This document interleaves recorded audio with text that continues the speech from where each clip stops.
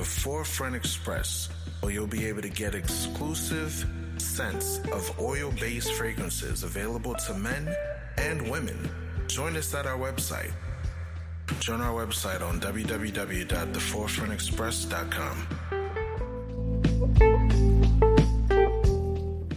These brothers don't know the Bible. To whom pertaineth To what? To whom pertaineth What is pertaining? Bring it out. Belongs to. The adoption and the glory And the glory. and the covenant. Look, why you waiting? They brain gone like decapitation. No knowledge, no laws, God, they forsaken. Put on slave ships, not a cruise line, Jacob. No martinis for that long trip, stop playing. They change our name with hot flames branded on our faces. Throw our kids in dirty water, alligator baiting. 100 million dead people, blood on the pavement. You say Jesus, but I'm looking at these crackers like they Satan, nigga playing. They paying for their crimes, calling statute limitations. They saying that it ain't them, that it was their fathers. Isaiah 14 say prepare them for their slaughter. This for Mike Brown, Trayvon Martin, Eric Gardner. Babylon falling, fire burning arson. Christ coming back, real black like the charcoal. Burning up these heathen for the evils that they conjured. It's for us, our eyes have yet failed, for our vain help. In our watching, we have watched for a nation they couldn't save us. They slay us and get off free like they made us. But I switch the game up, the black Messiah can save us. I ain't finished. Esau soon will be diminished. Mount of Zion full of saviors, call them God's children. 144, Esau about to be a victim. Keep the laws, then we get them on the day of vengeance. Can I get a witness? Can I get a witness? Esau running for their life like it's LA Fitness. Revelation 18:6, double portion with them. Try to hide the caves, but they screaming, let's get them. He that leader with the sword, gonna die by the sword. They gonna be surprised, Black Christ coming here for war. They ain't heard this before. No more nice Negroes, time for real heroes. Esau be zero, just like Nat Turner. Turn me up, we gone. Turn me up, we gone. And I'm out, Israelite. Now he's mad about the way we're teaching the Bible. I'm as mad as hell, and I'm not gonna take this anymore. For us, our eyes have yet failed, for our vain help. In our watching, we have watched for a nation they couldn't save us. They slay us and get off free like they made us. But I switch the game up, the black Messiah can save Never us. trust my enemies, I know what you did to me. Locked and loaded KJV, Revelations 1 and 3. Reading through these mysteries, all praises, now we got the keys. Unlocking hope and giving hope to those that seek the Holy Ghost. My holy folks gon' hold me down, exhorting on a daily basis. Prepare for temptation, crafty counsel just around the way. Snooze, you lose, you snooze, awaken, oh ye slugger. I see brothers killing brother, ministers, women raising monsters. That's why we crying loud on you busters. Scripting, ripping through the trenches in the seas of the ghetto. My people at a lower state, the prophets here to motivate. Isaiah 61 and 1, grinding up these broken hearts, reform them till they make it.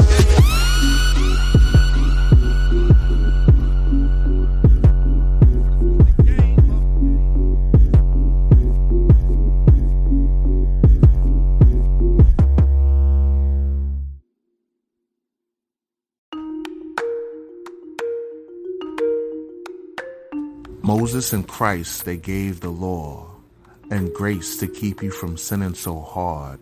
The things before were written afore, time that we could learn through all. Patience and comfort, we have the scripts to keep you alive away from sin.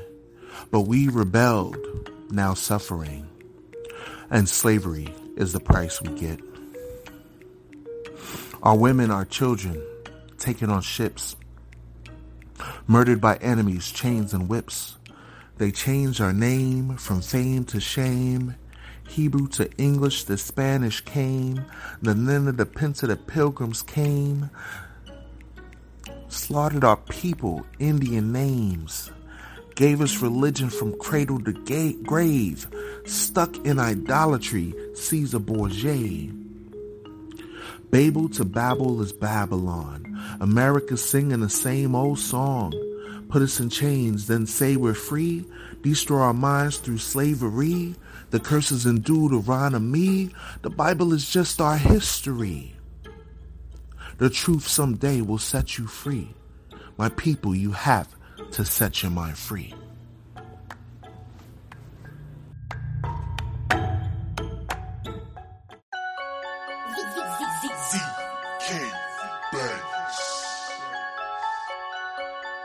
Our people caught up in drama. They wanna talk about commas, but we ain't got dollars. They took away our kings, then they gave us Donald. Let's talk about problems, cause we got problems. Look, this is something you should know.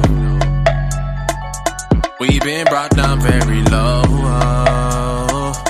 They don't want you to know. Shame on thee, shame on thee, shame on thee.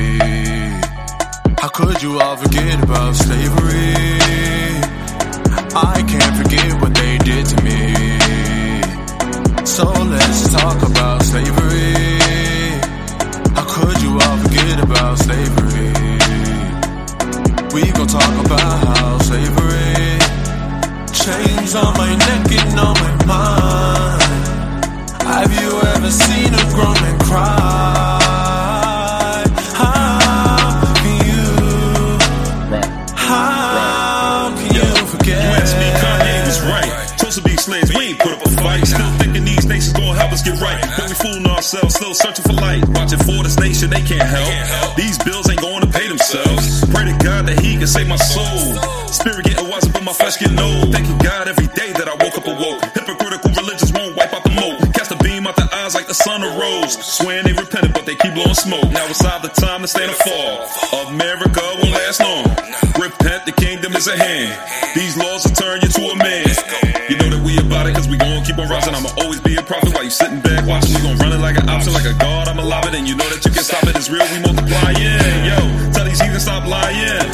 Take it flat like a sparrow. Most high, sending off the arrow. Find water, stay on the path, straight and narrow. Slavery, chains on my neck and on my mind. I can never see you grow and cry.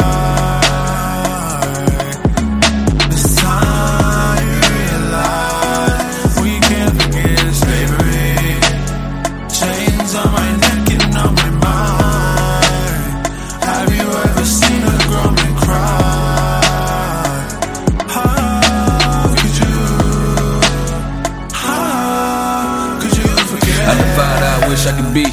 No time for the boy unless I'm sipping red. Make sure I reverence the priest. These verses to your rescue like Chip and Dale. See, my mind was in prison. Couldn't correlate with the lies and the killing. Not wasting my time with the time I was given. I ain't trying to be left. I want to be delivered in the fire of the furnace. Never lukewarm, I let the fire keep burning. Kill the opponent like a matador, Lord. Help me turn the tides of the river and toss my trials like a catapult.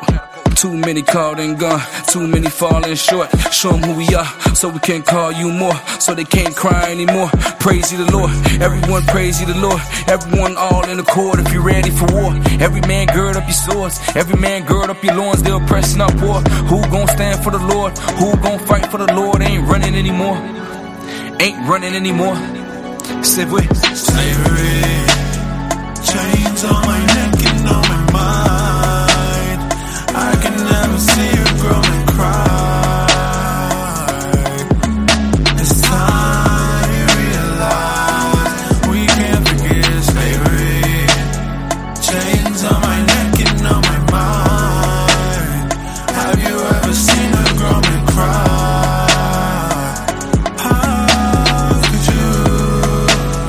How could you forget? Haiti. In 1825, Haiti paid France $21 billion. 1825, our people were still enslaved. 1804, our people were still enslaved here in America. The Lord God, redeem us. The Lord God, redeem us. The Lord God, redeem us. The Lord God, redeem us. Slavery, all these nations hating me. Slavery, all these nations hating me. For the coffee and they rice and they beans. Sugar plantation and they cutting off my seams. Wicked white man, French man chasing green. Supply the whole earth and they stole it from my dreams. Words can't explain all these atrocities. But we fit the curse in Deuteronomy. The Bible talks about a hidden and lost sheep. Scattered across the earth and scattered across the seas. Put on slave ships and sold into enemies. Look up a history book, it's talking about me. We the chosen ones, the Bible is history. This the mystery that's hidden in prophecy. Right in the book they told us not to read. Truth coming out, the truth will set you free. Don't forget your roots, you are the chosen seed. Prophets coming nigh, the prophets is about to teach. Holy righteous kings and holy and righteous priests. Angels in the sky, they coming with Christ the King. The Lord God. Haiti was the first free black country. Okay, go ahead. Haiti paid France $21 billion to preserve its independence. So Haiti freed themselves by way of insurrection, rebellion, as Esau calls it. I call it freedom fighting, right? And they charged them. They said, you freed yourself, but now you gotta pay us.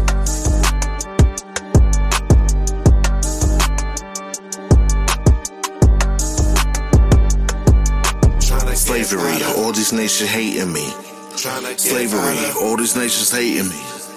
Just like Noah cry aloud, this right here is going down, but no water's coming down, flaming fire burning down. Hated of all nations, the saints patiently waiting. The synagogue of Satan was paying for all the slave ships. Better get up out my face quick, you racist bastards amazing. Columbus discovered Nathan, placed us in plantations, castrated and degraded, forced us to worship Satan. We ain't taking it no more, machetes up in the basement. Spirit of Dessalines, spirit of Dutty Bookman, spirit of Levi, revolution, yeah we get them.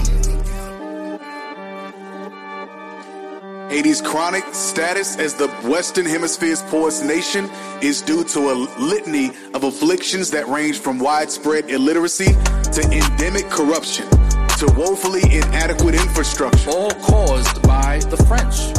Okay, go ahead. But while these would be hard enough for any country to overcome, for more than a century of its existence, Haiti carried an additional but little-known millstone, the effects of which are still being felt.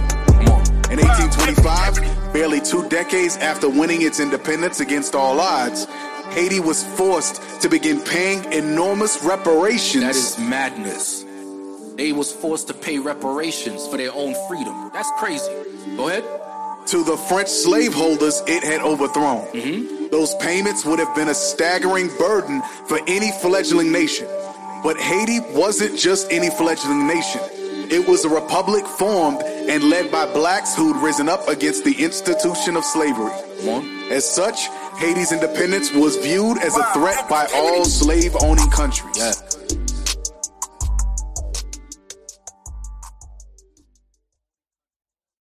You are now listening to The Forefront Radio, where we discuss history, the Bible, the history of the Israelites, science, and other matters. Bring it out. The history of the blacks, Hispanics, and Native Americans as it relates to the Bible. Who were you prior to slavery? Who were you prior to colonization?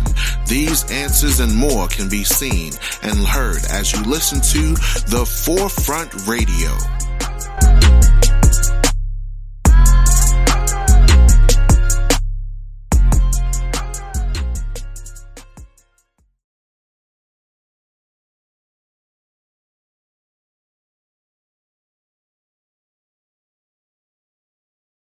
Right. Hello and welcome. My name is Andrew Barnes. I teach in the School of Historical, Philosophical, and Religious Studies, and I have the honor of introducing our speaker today, Professor Leslie Alexander, who is the 2019 Visiting Distinguished Scholar in the School of Historical, Philosophical, and Religious Studies. And she will be speaking on the topic of Fear of a Black Republic, U.S.-Haitian relations in the aftermath of the Haitian Revolution. But I would like to give you a brief introduction to her before that. Professor Alexander received her BA with honors in history from Stanford University, and then she went on to get a master's degree and a PhD from Cornell University. She at present, she is an associate professor of history at Oregon University of Oregon. Hopefully, they will lose in a couple of days. And just felt the need to say that. She is presently at Oregon. Previously, she was associate professor in the Department of African American and African Studies at The Ohio State University, and then previously there, she was in the history department at Ohio State University. Her first book came out in 2008. It was entitled African or American, Black Identity and Political Activism in New York City, 1784 to 1861. All right, and this book won the National Council for Black Studies Award for Outstanding Scholarship in the field of Africana Studies. Okay, she is co-editor of the forthcoming volume, Expanding the Boundaries of Black Intellectual History. She is co-editor also of the Encyclopedia of African American History. She is a co-editor, finally, of We Shall Independent Be, African American Placemaking and the Struggle to Claim Space in the United States. She is presently the head of the Association for the Study of the Worldwide African Diaspora, or ASWAD. She is on the editorial boards of the Journal of African American History, the Journal of International Africana Studies, and the National Council for Black Studies, and as well as the advisory board for the journal, the Black Scholar. Her present project is a study of The Cradle of Hope, or a study entitled The Cradle of Hope, African Americans, Haitian Sovereignty, and the Birth of Black and Internationalism. And she will be speaking today on a related topic, that is Fear of a Black Republic, U.S.-Haitian Relations in the Aftermath of the Haitian Revolution. Please join me in welcoming Professor Alexander.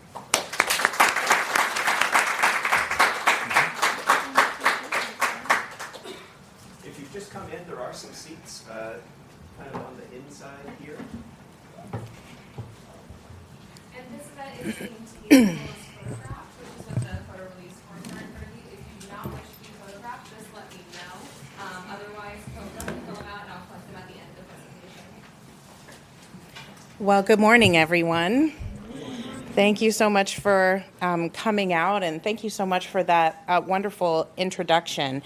I know that looking around the room and chatting with folks, I have a sense that there's probably going to be lots of lively discussion about this topic. And so I'm actually just going to go ahead and jump right in. And at a few points, I might just kind of quickly summarize a few points so that we can try to get to the question and answer as quickly as possible. So in less than 2 months, on January 12th, 2020, we will honor the 10-year anniversary of a catastrophic earthquake that struck the island nation of Haiti, devastating large portions of the country and killing nearly 300,000 people. The following day, as hundreds of thousands of the dead and dying lay beneath the rubble and remains of their homes and communities, televangelist Pat Robertson stated that the earthquake occurred because Haiti and its people are cursed. The curse, he claimed, was the result of a centuries-old deal that the Haitian people had made with the devil to get their freedom from the French. At the same time, the American media kicked into overdrive, incessantly repeating the mantra, Haiti is the poorest country in the Western Hemisphere, until it started to sound more like a chant of accusation than a statement of fact. What none of the pundits and commentators seemed willing to explore was the deeper question of why Haiti had become a poverty-stricken nation in the first place. Instead, scholars and media talking heads alike argued that a range of ills, apparently specific to the island nation, from the prevalence of voodoo to a fundamental pathology, as they described it, among the Haitian people, explained Haiti's current plight. Now, in fairness to some of Haiti's detractors, I admit that it is nearly impossible to escape or ignore the crushing poverty and political instability that plagues the country. Even at this moment, Haiti's political destiny hangs in the balance as protesters seek to overthrow yet another corrupt president, placing their hope in another dubious presidential election cycle. Yet while Haiti has been mocked and demonized for its internal problems, few are willing to ask the hard questions about how and why Haiti perpetually appears to teeter on the brink of economic and political disaster. The reality is that Haiti's current circumstances are not the result of a pact with the devil, nor are they the result of voodoo, nor are they the result of a fundamental inability of Black people to govern ourselves. The truth is far more insidious. In the aftermath of the 2010 earthquake, while the media was quick to chant about Haiti's poverty, they were eerily silent about the cause of the poverty. Nobody attempted to explain how Haiti went from being what was called the Pearl of the Antilles and the New World's most profitable colony in the 18th century to being the most despised, hated, and persecuted nation on earth in the 20th century. So how did that happen? The truth, as I said, is far more insidious. The painful truth is that from the birth of Haitian independence in 1804 until the present day, the United States and other Western European nations have used their economic and diplomatic strength to isolate and impoverish the island nation, often referred to as the Black Republic. This is the story that the mainstream media sought to ignore, and given the problematic history of U.S. intervention in Haiti, only a few brave souls have been willing to tell the simple truth. As New York Times op-ed contributor Mark Danner explained, there is nothing mystical in Haiti's pain, no inescapable curse that haunts the land. From independence and before, Haiti's harms have been caused by men, not demons. So today, I want to highlight some important aspects of Haitian history that will hopefully help you to understand what really happened during Haiti's early existence and what Haiti's experiences have been ever since, so that we can hopefully start to have a more honest discussion about Haiti's current plight and how we could move forward from here. So I'm going to give you what I think is kind of a quick historical overview of the diplomatic and economic relationship between the United States and Haiti, starting with Haiti's founding in 1804 and continuing through the early 21st century. Now, I'm going to be honest from the outset that the bulk of my talk is going to focus on the 19th century, and it is, of course, because I'm a 19th century historian. You're welcome. But it's also because, in my view, it's the events in the 19th century that really are what set the U.S. policies towards Haiti into motion. And so in my mind, we can't really understand, right, what's happening now without understanding that earlier context. But I'm going to be brave towards the tail end of the talk and try to venture beyond what is normally my happy place, which is the Civil War, and try to talk a little bit about what's happened in the 20th century and how it led to Haiti's current predicament. So I realize, there are some historians in the room, so a few of the things I'm going to talk about right at the beginning will be familiar to some of you, but I kind of want to get us all a little bit on the same page. So I want to talk very quickly first about the issue of how Haiti came to be an independent republic. So prior to the revolution, Haiti was known by the name Saint-Domingue, and it was a French colony that played a crucial role in trade between Europe, the Caribbean, and the Americas. Now, it's actually important to keep in mind that Saint-Domingue was and now is, as Haiti, relatively small. And to kind of give you a local reference point, Haiti is less than a tenth of the size of the state of Arizona. But despite its relatively small size, it's only just a little over 10,000 square miles. Saint-Domingue, during that period in the 18th century, was the wealthiest colony in the Caribbean. By 1789, the colony had attained a height of prosperity that remains unmatched in the history of the European colonies in the Americas. It contained over 8,000 plantations and provided France with 2/5 of its global trade profit on an annual basis. More importantly, and this is actually staggering to think about these terms again, given the size of the country, Saint-Domingue produced 1/2 of all of the sugar and coffee that was consumed in Europe and the Americas during this time, as well as significant amounts of cotton and indigo. The size of the enslaved population was about a 500,000, about 500,000, and the white population was only 40,000, and that's going to become important a little bit later in the story. Again, just for sort of purposes of comparison, the enslaved population in Saint-Domingue was the largest in the Caribbean, nearly twice the size of Jamaica, which had the next largest population in the Caribbean. Now, race relations, this is just a sort of another view to give you a sense of sort of some of the key areas in Haiti. And as we go on, we'll talk a little bit about Gonaïves. Cape Haitian was one of the largest ports in the north. And of course, most of you are probably familiar with Port-au-Prince. Race relations in Saint-Domingue prior to the revolution were complicated because of the existence of a small class of free people of color, gens de colère, and of course those of you who are familiar with French know literally people of color, who occupied a middle position between the enslaved African population and the white planter class. And actually for a period of time before the revolution, in some ways sort of operated as a social buffer, right, between those two populations that prevented sort of a full-scale racial conflict. Now, certainly there had been regular resistance to slavery, and in particular, there were maroon communities located up in the mountains. Some of you may have seen a version of this image before. This is a photograph depicting a statue, as you can see in the background, right near the Capitol building in Port-au-Prince, a tribute to maroon communities. And this statue is called the Unknown Maroon, again, sort of a celebration of those who were brave enough to flee from slavery and try to establish independent communities. Leading up to the revolution, there were regular revolts, but most were put down fairly quickly, which then naturally leads us to the question of how the revolution began.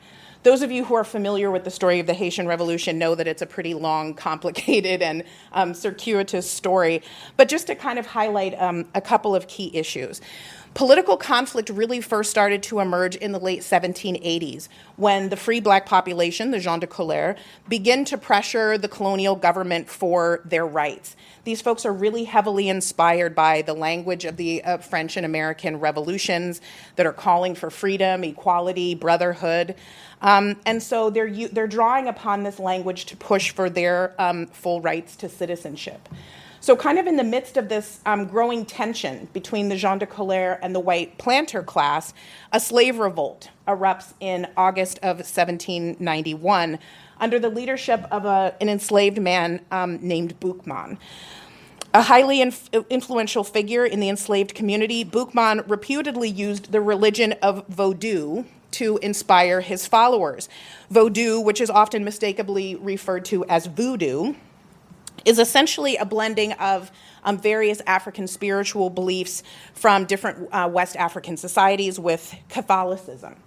So it was apparently this use of African spirituality that caused Pat Robertson to describe the Haitian Revolution as a pact with the devil, because it was following one of Boukman's spiritual ceremonies that the Haitian Revolution commenced. And of course, this painting and the image that I'm about to show you are kind of recreations, right, depictions of one of Boukman's ceremonies that led to the revolution. Again, following this particular ceremony that took place not far outside of Cape Haitian, enslaved Africans armed with machetes that had been used to cut sugarcane on local plantations began beating drums, chanting, and marched from plantation to plantation, killing, looting, and burning the cane fields. Rapidly expanding to 12,000 rebels, Boukman's revolt quickly blossomed into the largest, bloodiest slave rebellion in history. Although Boukman himself died early in the conflict, the rebellion persisted, and by the end of September, over 1,000 plantations had been burned and hundreds of whites had been killed. Now, there is kind of then a critical turning point here where the gens de colère decide they're going to join, right, in the process. They're obviously frustrated by the continual denial of their rights, and so they join the rebels, and the violence continues to spread. So after months of fighting and bloodshed, it becomes clear that the revolt is going to be impossible to control. So in December of 1791, troops are imported from France, and this again is an illustration sort of depicting the attempted arrival of French troops onto the shores of what was then still Saint-Domingue. And of course, there's significant clashing that takes place between the Haitian rebels and the French troops. During this same time, famed leader Toussaint Louverture rose to power among the black rebels and created an organized army of over 20,000. And I'll just say as a side note, again, for those of you who are not as familiar with this topic, but who may perhaps be a little bit more familiar with the French language, for a long time, Toussaint's name was spelled with an apostrophe between the L and the O, but historians in recent years have discovered that's actually not how he spelled his name, and so there's sort of an effort to try to correct that, but you'll still see it spelled both ways. So in 1793, Louverture gains control of the government and pressures French authorities to declare an end to slavery. But the country was not yet free. Over the next several years, with a climax in 1800, both the French and the Spanish attempted to reimpose European control and ensure that the system of slavery would continue. Although the rebels were eventually able to defeat Napoleon's army, they suffered major defeats early on, and in one of these conflicts in 1802, the French captured Toussaint, and he died in 1803 while in their custody. And this is sort of the famous illustration that was circulated of Toussaint's death, in this case actually being attended by one of his sort of loyal servants and supporters who was imprisoned along with him. I actually recently read an article that I thought was interesting because it noted that in reality, one thing that was actually not captured in this illustration is that Toussaint was actually wearing like a red bandana on his head at the time of his death, which would have been sort of culturally, symbolically significant. So the point here is that what the French had hoped was that by capturing Toussaint, they would chop the head off the rebellion. But that obviously did not happen. What happened instead is that various members of the Gens de Colère, people like Henri Christophe, as well as Jean-Jacques Dessalines, rose in power to replace Toussaint. That leads ultimately to the Battle of Vertières in 1803, which is kind of recognized as sort of the final epic battle between the Haitian rebels and the French. And in 1804, Haiti declares its independence, and Dessalines became the first ruler of Haiti. In a speech delivered in Gonaïves, Dessalines called upon his people to pledge themselves to liberty at any cost. And this is an excerpt from the speech that he delivered. Let us swear before the whole universe, to posterity, to ourselves, to renounce France forever and to die rather than to live under its dominion, to fight until our last breath for the independence of our country. The Haitian Act of Independence forever altered the meanings and conceptions of liberty in the Atlantic world. Clearly, it was not the first declaration of independence in the Americas, but Haiti was, however, the first and only country in the Americas where enslaved Africans threw off their shackles, fought for freedom, defended European powers, established their own nation, and pledged themselves to defend their freedom and independence until their last breath. In so doing, they accomplished what one scholar has described as the unthinkable. They radically upended the basic premise of white supremacy upon which slavery rested and asserted Black people's fundamental human right to liberty and self-governance. As Dessalines affirmed, the independence of San Domingo is proclaimed. We have proclaimed our rights. We swear never to yield them to any power on earth. The frightful veil of prejudice is torn to pieces and is so forever. This is my favorite part. Woe be, right? It's so 19th century. Woe be to whomsoever would dare again to put together its bloody tatters. Now, inherent in Dessalines' declaration was both a promise and a threat. Not only did he vow to expand the notion of liberty and natural rights to people of African descent, he also warned the enemies of Black freedom that the Haitian people were prepared to defend their rights with deadly force. The Haitian Act of Independence, then, transformed global conceptions of liberty and challenged existing assumptions about who possessed human rights and who did not. Determined to protect Haitian freedom by any means necessary, shortly after his act of independence, Dessalines killed off or drove out all the remaining white colonists. For Dessalines, it was an act of justice, retribution, and protection against future French efforts to restore slavery. But for the French and most of the white Western nations, it became known as the horrors of San Domingo. And these are all sort of illustrations depicting Dessalines' raid driving the French colonists out of Saint-Domingue. The little title at the bottom here is The Massacre of the Whites by the Blacks. The Haitian Revolution has been referred to as the Vietnam of its day, the story of an underfunded, militarily inexperienced group of insurgents that managed to defeat one of the world's strongest powers. In essence, a group of former slaves defeated Napoleon's army, the army that had caused fear around the world and drove them out of Haiti. Now, this particular story is crucial for a number of reasons, but mostly because the events of the Haitian Revolution played a defining role in determining the trajectory of Haiti's destiny in the centuries that followed. While the Haitian Revolution was celebrated in some quarters, the epic tale of a successful slave rebellion that resulted in the establishment of the first sovereign black republic in the Western Hemisphere caused outrage around the world and ultimately caused Haiti to become one of the most hated and persecuted countries in history. And it is this dichotomy, the divide between those who celebrated Haiti and those who despised it, that I want us to think more deeply about today. So I'm going to talk very quickly first about the folks who celebrated it. Immediately after Haiti's declaration of independence in 1804, the newly formed Black Republic served as a beacon of hope to people of African descent around the world. Haitian independence was especially important to African Americans in the United States. In the U.S. South and in the Caribbean, the influence of the Haitian Revolution was immediately felt in the form of rebellions. Martinique, Curacao, Jamaica, Grenada, and many other colonies across the Americas went up in flames. In the United States, at least 3 revolts, Gabriel Prosser's rebellion, the 1811 uprising in Louisiana, and Denmark Vesey's conspiracy, were all believed to be inspired by the Haitian Revolution.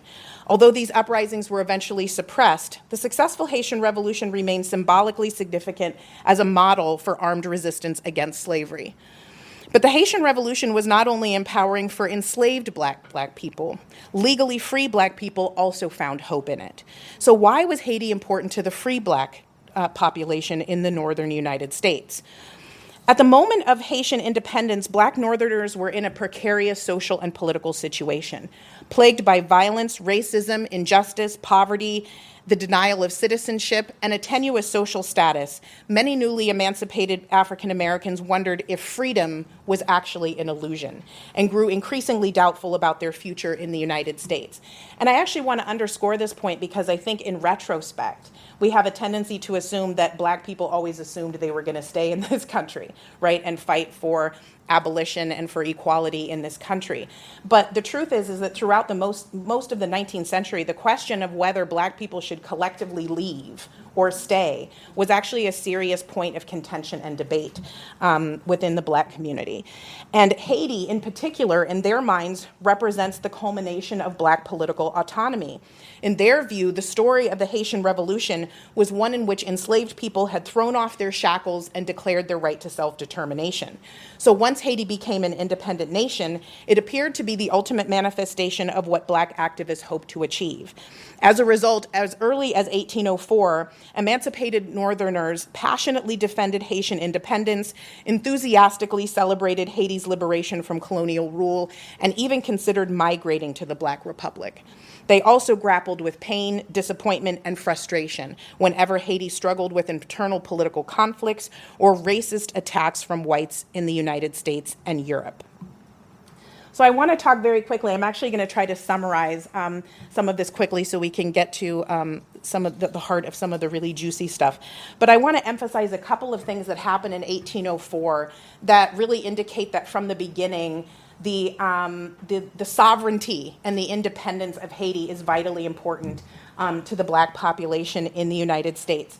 So there's kind of 2 compelling examples of this. The first is a series of articles that were written by an anonymous author known only as the Injured Man of Color.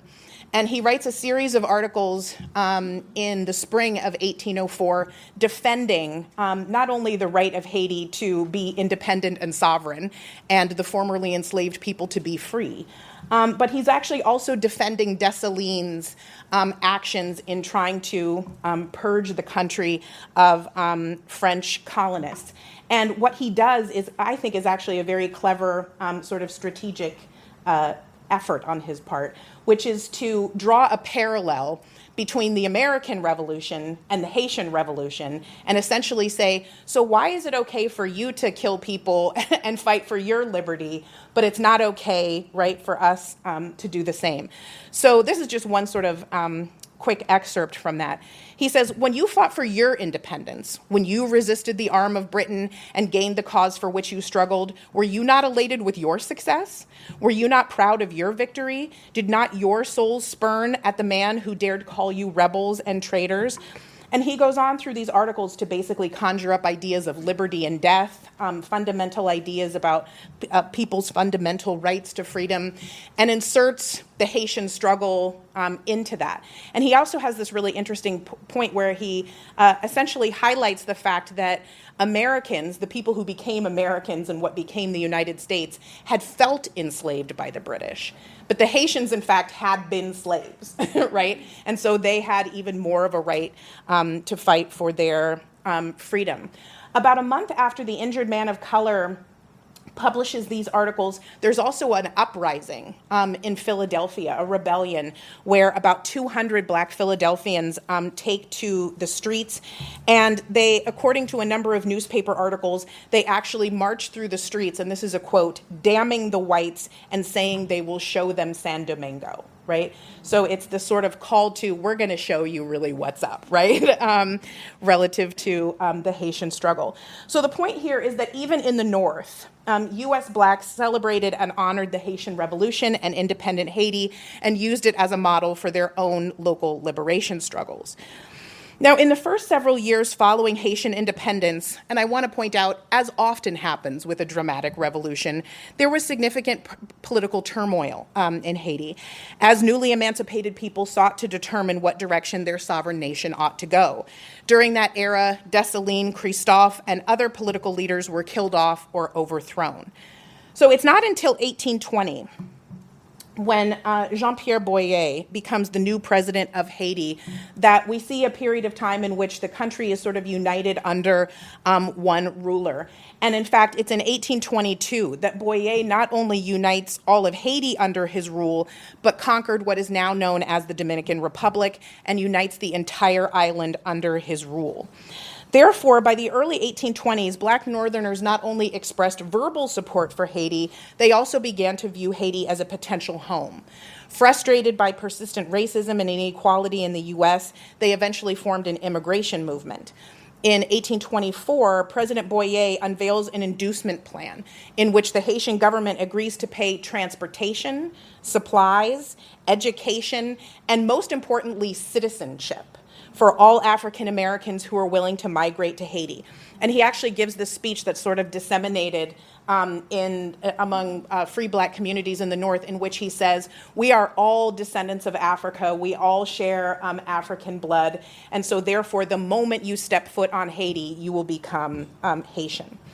So with his support, an estimated 13,000 African Americans migrated from the United States to Haiti during the 1820s in hopes of finding true freedom, equality, and citizenship.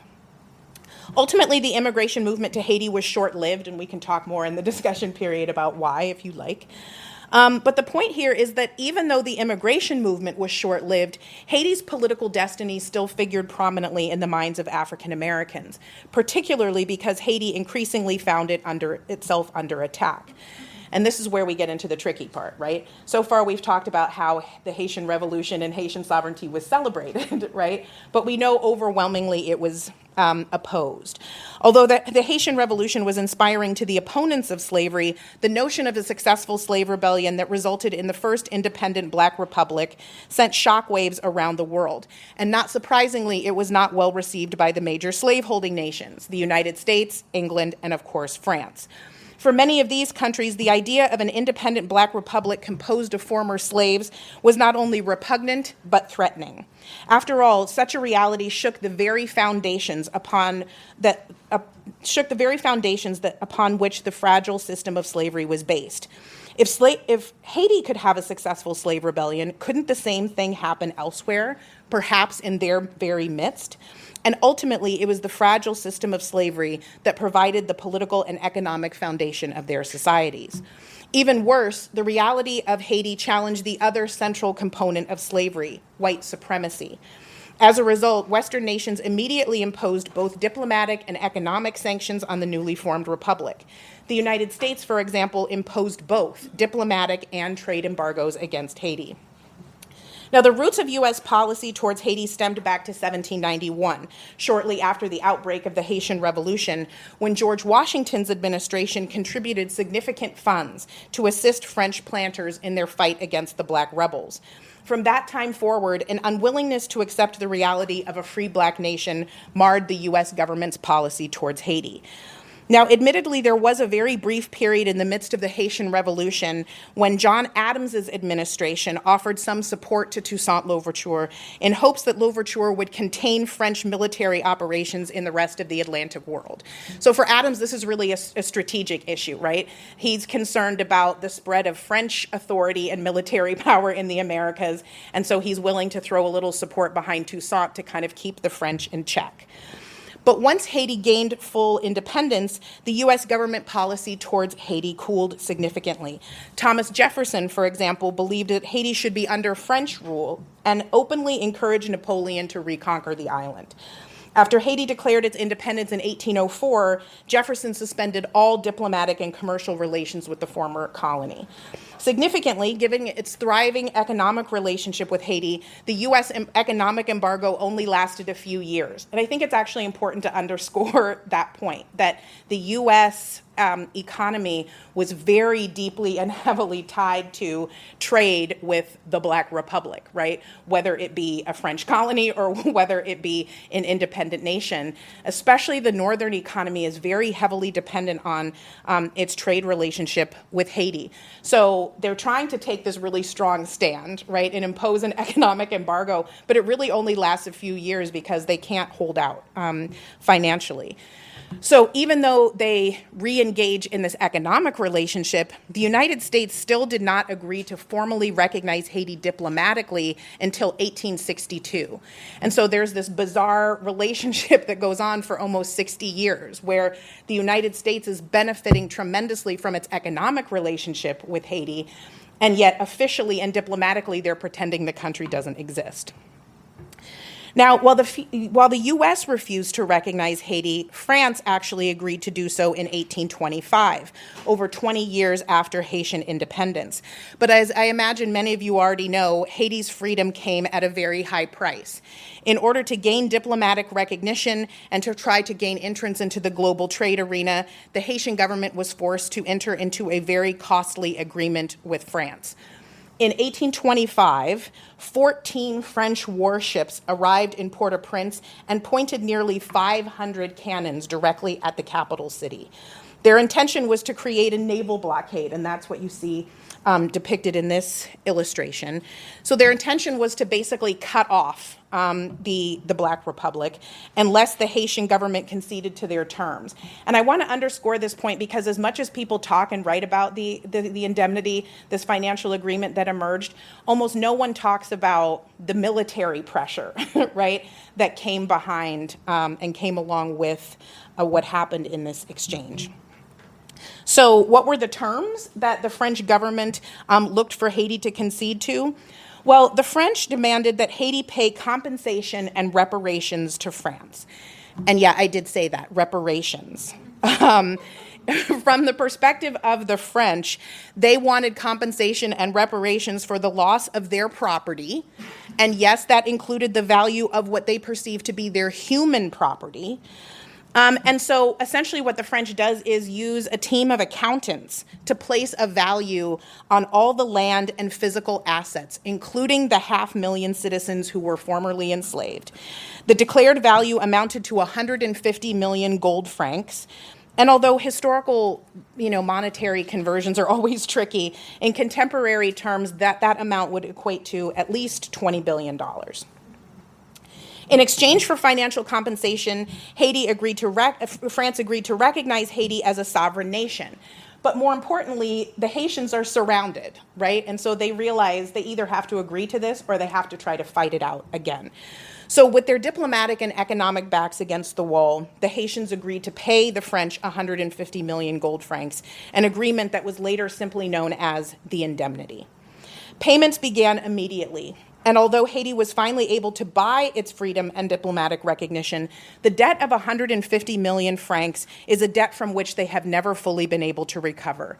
For nearly 100 years, from 1825 to 1922, France forced Haiti to pay an annual fee for their freedom and independence. And it is this reality, more than any other factor, that explains how and why Haiti eventually became known as the poorest country in the Western Hemisphere. Now, admittedly, in 1838, the debt was reduced to 60 million francs. But I mean, too much money is still too much money. And the annual fee was still far too high, which meant that the country fell further into debt. Even at the time, United States newspapers admitted that France's financial expectations were entirely unreasonable. But Haiti was still forced to comply. And in order to do so, the Haitian government began borrowing from other nations, including the U.S., to raise enough funds to pay France, which led to cycles of debt. And just very quickly, to give you a sense of how devastating this arrangement became, consider these statistics. By the end of the 19th century, right around 1898, Haiti was sending 80% of its national revenue to pay the debt to France. And in 1915, due to avaricious interest rates and compounding interest, Haiti still owed France 121 million francs. So the debt had gotten reduced to 60 million. But because of the interest rates that they were charged, by 1915, after paying for all of those years, the amount that they still owed had actually doubled. And most of their resources went to paying off its debt. For instance, 98% in 1915 of the revenue that Haiti generated from coffee production went to servicing debt, with only 2% available for all other expenses. In the meantime, Haiti continued to suffer diplomatically. Although France finally agreed to recognize Haitian independence, the U.S. stubbornly refused to follow suit. The U.S. eventually reopened trade relations, as I mentioned earlier, with Haiti, and benefited tremendously from their commercial relationship. The U.S. supplied Haiti with most of its manufactured goods, which allowed U.S. investors and businesses to make extraordinary amounts of money. But the U.S. still would not officially recognize the newly formed republic. Now, undoubtedly, and I think it's important to take a moment to emphasize this point, the United States government's policy towards Haiti was clearly driven by Southern politicians and slaveholders' desires. In the wake of various slave revolts in the U.S., Southerners worried that recognizing Haiti would be a tacit endorsement of slave rebellion and therefore ferociously opposed the idea of establishing formal diplomatic relations with the Black Republic. And so to illustrate this point, I want to draw your attention to a debate that takes place on the floors of Congress in 1826. So in 1826, there's a rumor afoot that there is going to be a conference of American nations, independent American nations, and there's a rumor that Haiti might be represented at this gathering.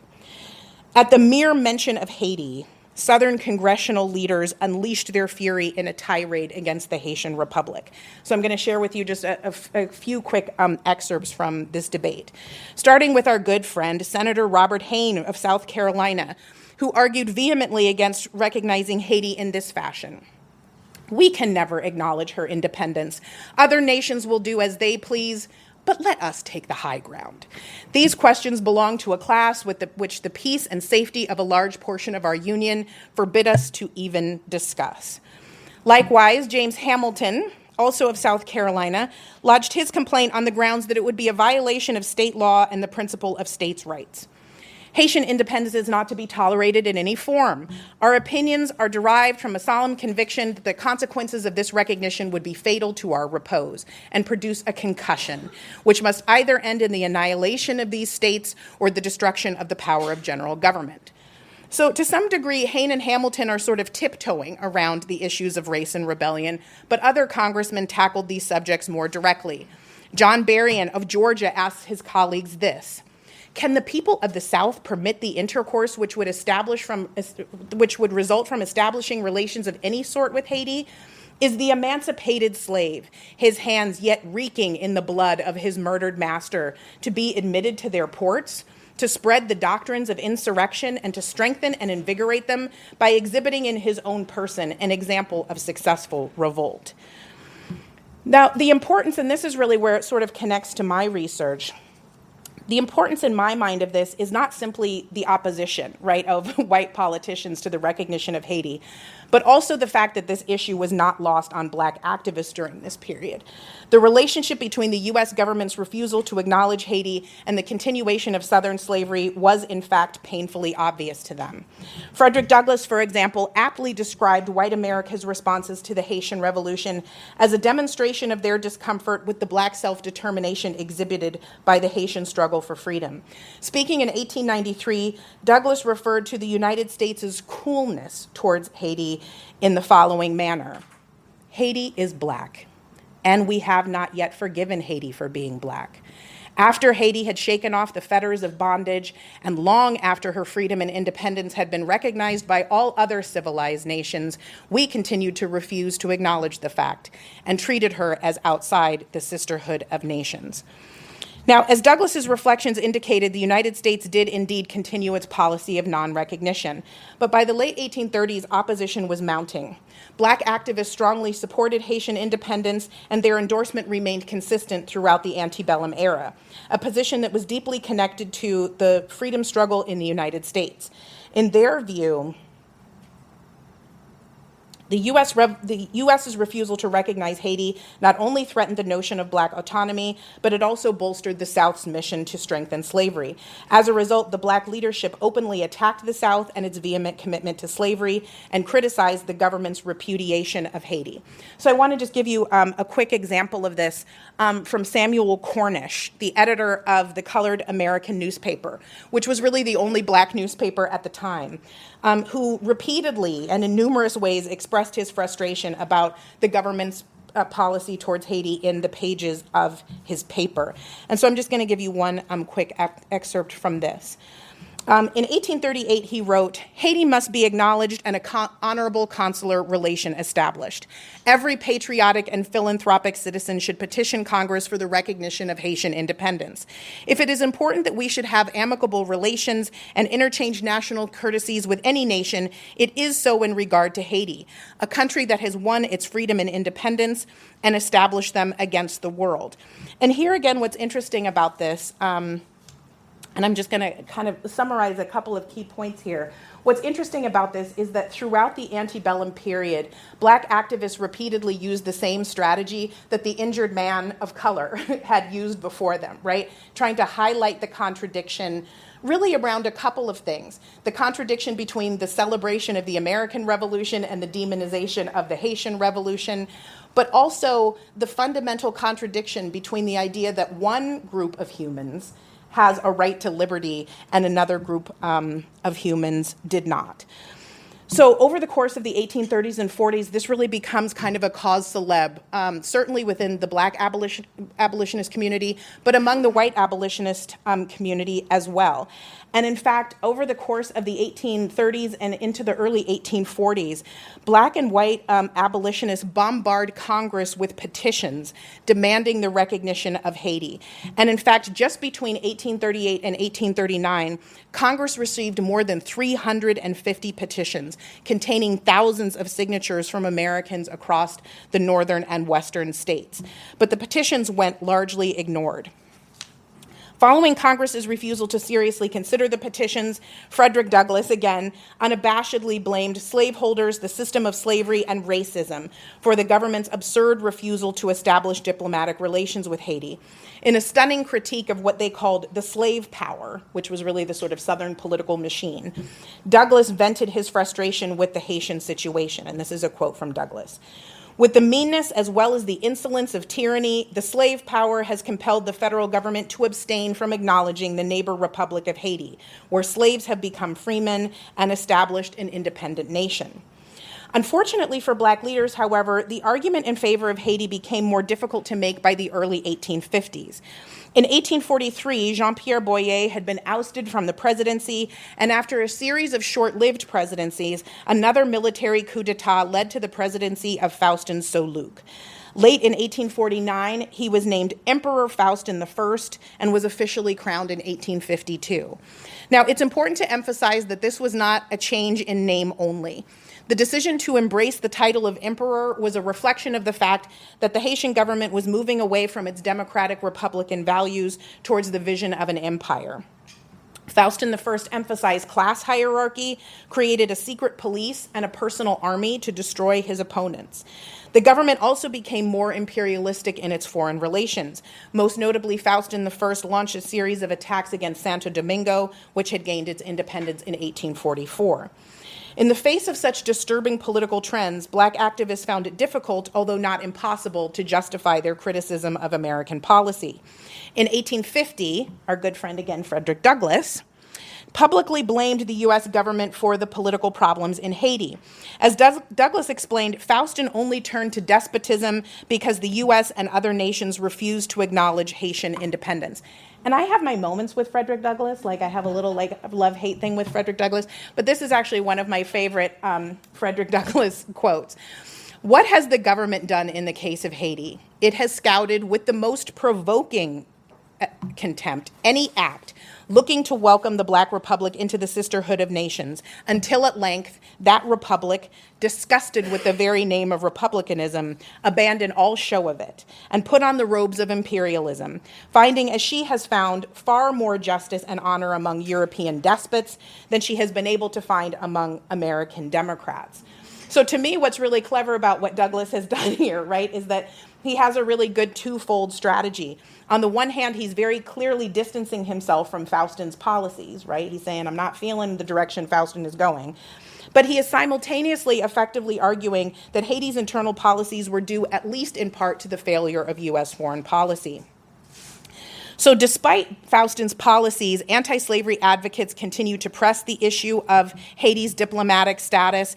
And throughout most of the 1850s, both Frederick Douglass, along with Charles Sumner, who was probably one of the most leading and sort of most recognizable of the abolitionist senators, continued to argue for Haitian independence throughout the 1850s.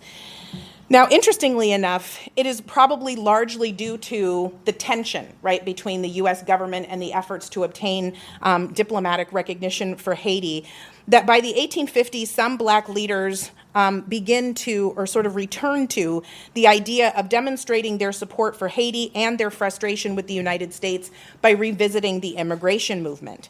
Early in the decade, there were rumblings of support for Haitian immigration, and as the 1850s progressed, the movement gained strength.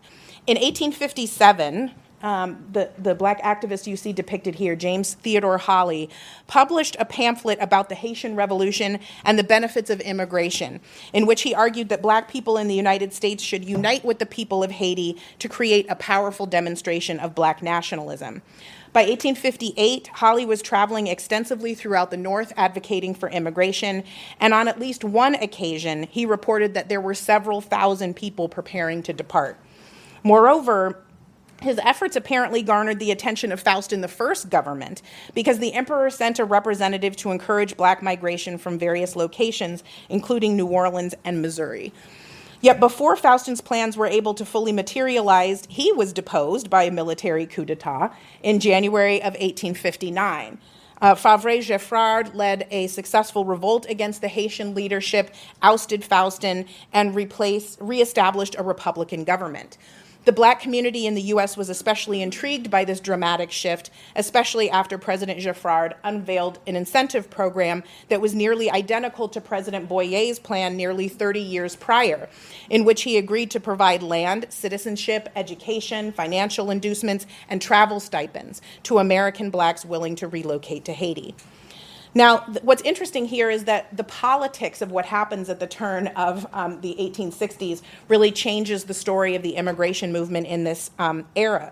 Initially, support was enthusiastic, but by the end of by the end of 1861, approximately 3,000 African Americans had departed for Haiti from various regions throughout the United States. But by the end of 1862, it was clear that most activists had abandoned the Haitian immigration project and were refocusing their energy on the fight against slavery in the United States. Of course, by then, the Civil War had commenced, and many black leaders became hopeful that slavery would end in the United States. Ironically, however, The year 1862 also signaled the dawn of new hope for the Haitian people.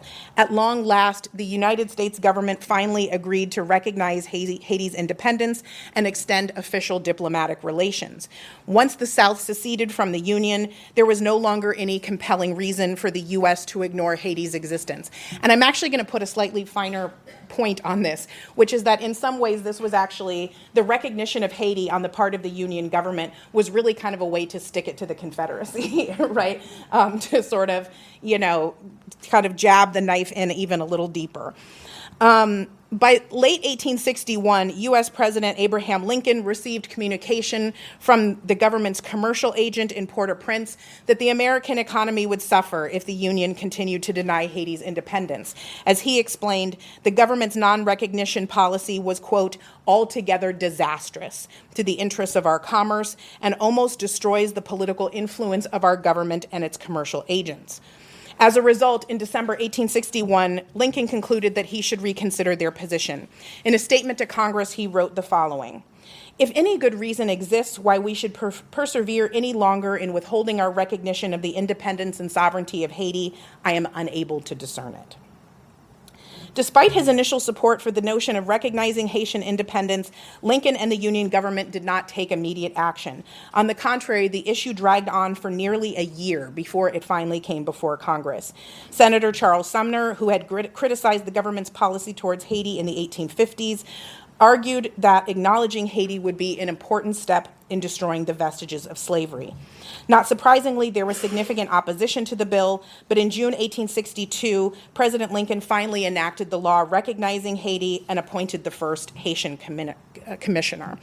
The Liberator newspaper, which I imagine is familiar to some of you, was probably the most famous anti-slavery newspaper during the period led by William Lloyd Garrison.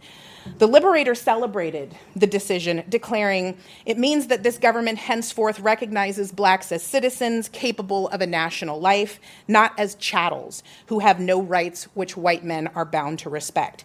I imagine many of you recognize the phrasing in that quote. It comes, of course, from the Dred Scott decision, which had been handed down by the Supreme Court in 1857, which had famously declared that black people were chattel property with no rights which the white man was bound to respect. The Liberator was clearly trying to challenge such a notion, but the paper might have been a bit too hasty in declaring victory. Haiti's political success in 1862 proved to be hollow at best. Gaining diplomatic recognition from the United States, which had once seemed beneficial, exposed Haiti to the possibility of foreign intervention and eventually resulted in occupation and manipulation by foreign nations.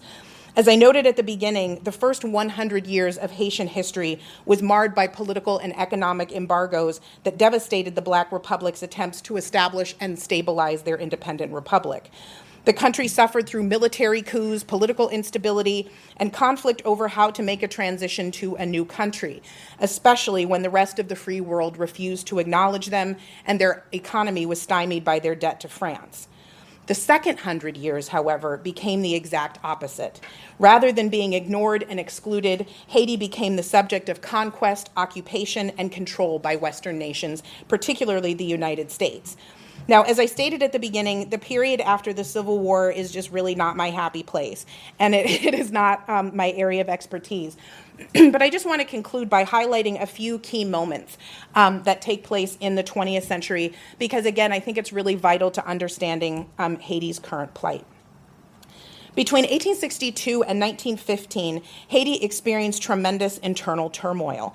Dozens of military coups, horrific violence, and political instability devastated the island nation.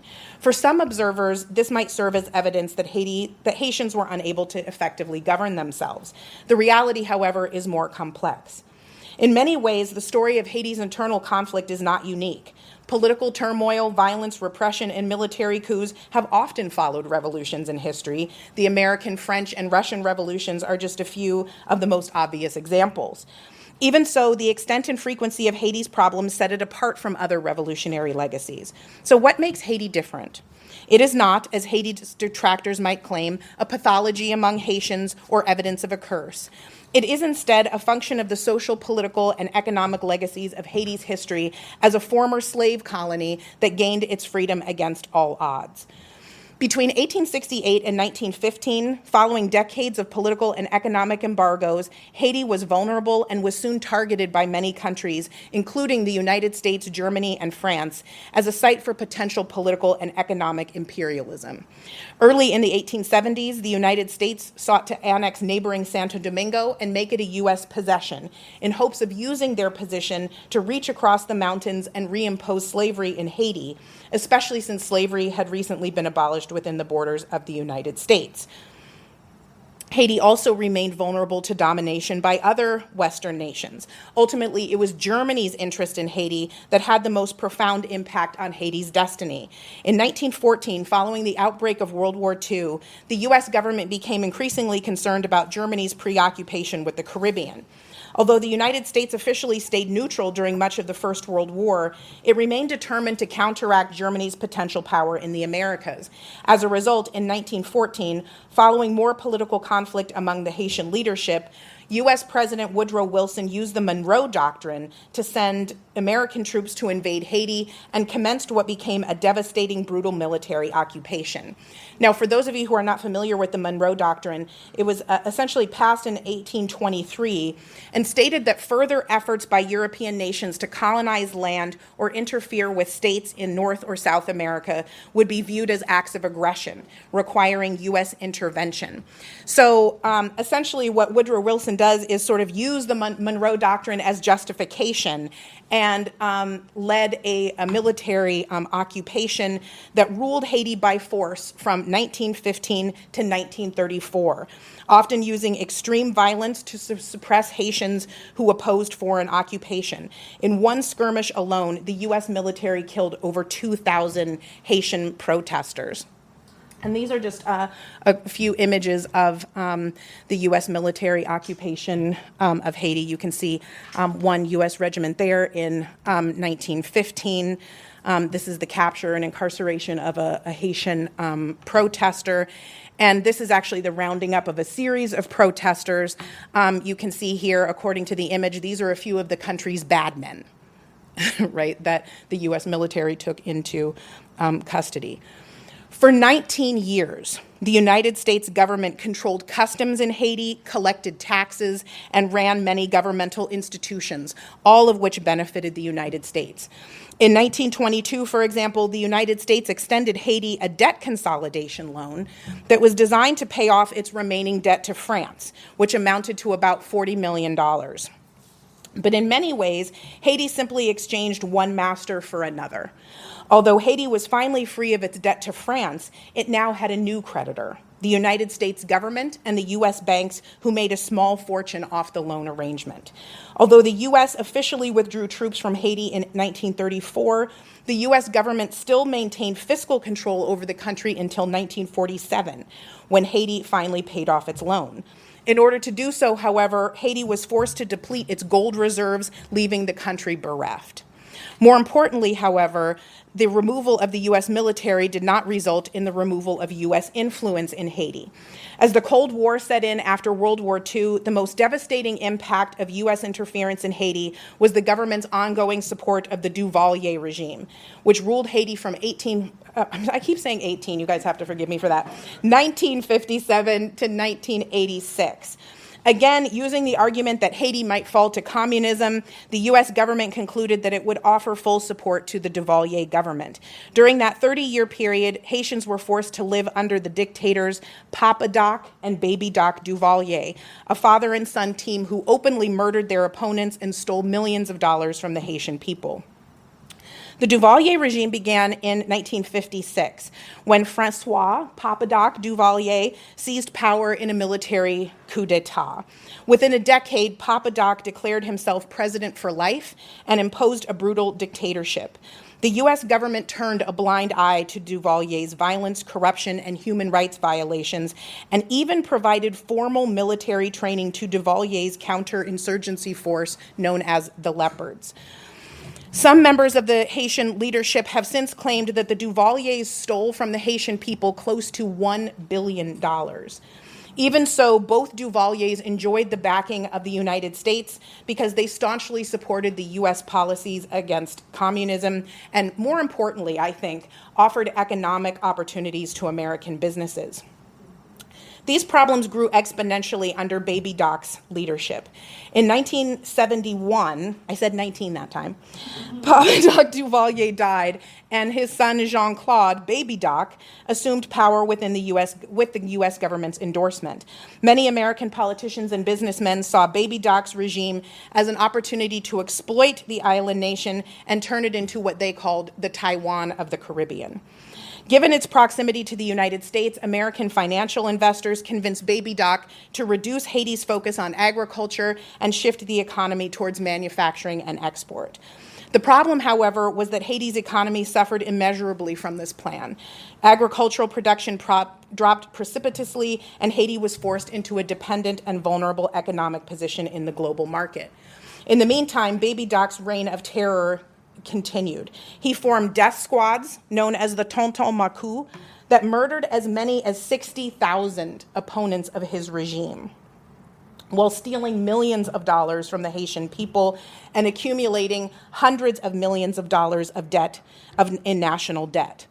According to most estimates, by the end of the 1980s, Haiti owed over $1.5 billion in external debt, and 40% of that debt was created by the Duvaliers. It is also estimated that Baby Doc himself pocketed $900 million of those loans. Meanwhile, American investors benefited financially from the spiraling national debt. In July 2003, for example, Haiti sent 90% of its foreign reserves to financial institutions in Washington, D.C., in an effort to pay their national debt. Baby Doc was forced to flee Haiti in 1986 in the face of growing opposition from the Haitian people, and shortly thereafter, in 1990, Haiti held free, peaceful, democratic elections, which resulted in Jean-Bertrand Aristide's short-lived first presidency. And this is an image of the celebrations that were taking place when free and democratic elections were held for the first time. And this, of course, is Aristide at the time of his election. Since 1990, Haiti has continued to suffer extraordinary political conflict and violence. Aristide's first presidency ended in a coup in 1991, and he lived in exile until 1994.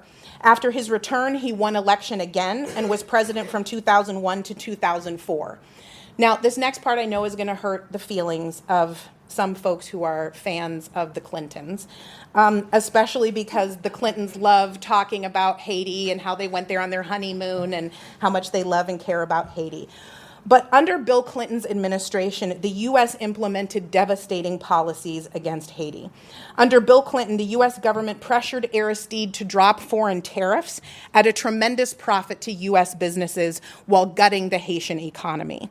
Likewise, Bill Clinton banned Haitian refugees from entering the United States, choosing instead to jail them at Guantanamo Bay Prison, a policy that continued under George Bush.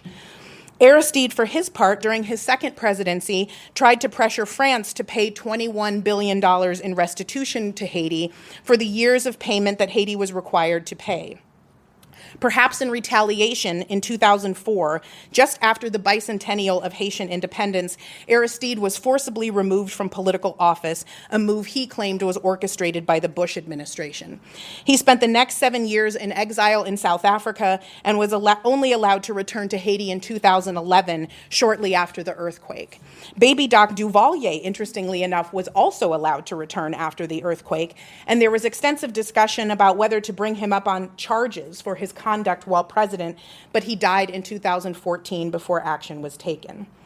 The last 20 years have only reinforced Haiti's negative reputation as a country marred by corruption, poverty, incompetence, and ignorance.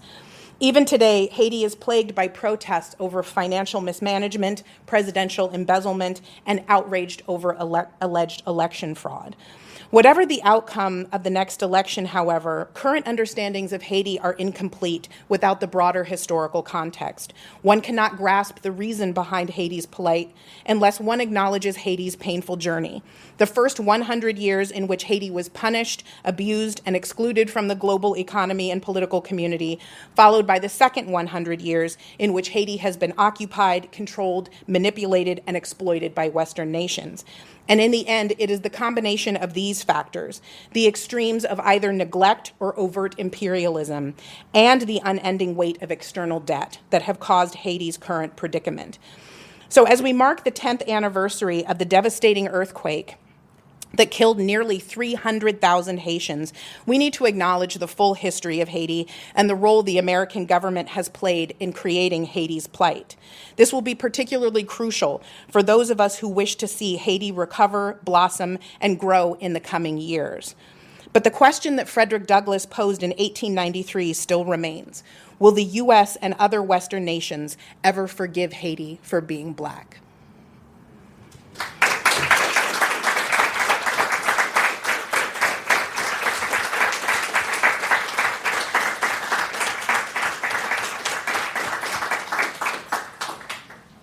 Okay, we've got about 25 minutes for questions. Would anybody like to take the first one?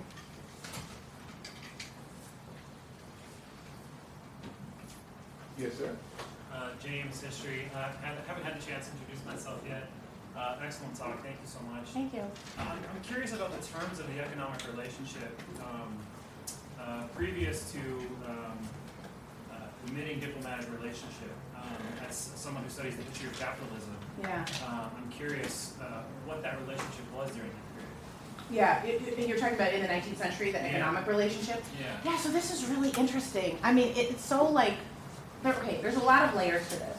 The first and most obvious, and this is probably the most direct answer to your economic question, I can share some of these excerpts and statistics with you if you're curious.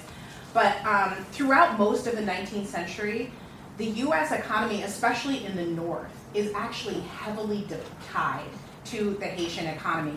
And it's largely as a result of what I kind of went quickly over in the talk, which is that, you know, the U.S. is importing manufactured goods, right, and profiting off of the relationship with Haiti that way. But then they're also getting all the raw materials, right? Haitians are still producing coffee and sugar. And actually in the sort of later part of the antebellum period, like from the 1840s to the 1860s, the really big product that Haiti is exporting that everybody wants is lumber and wood.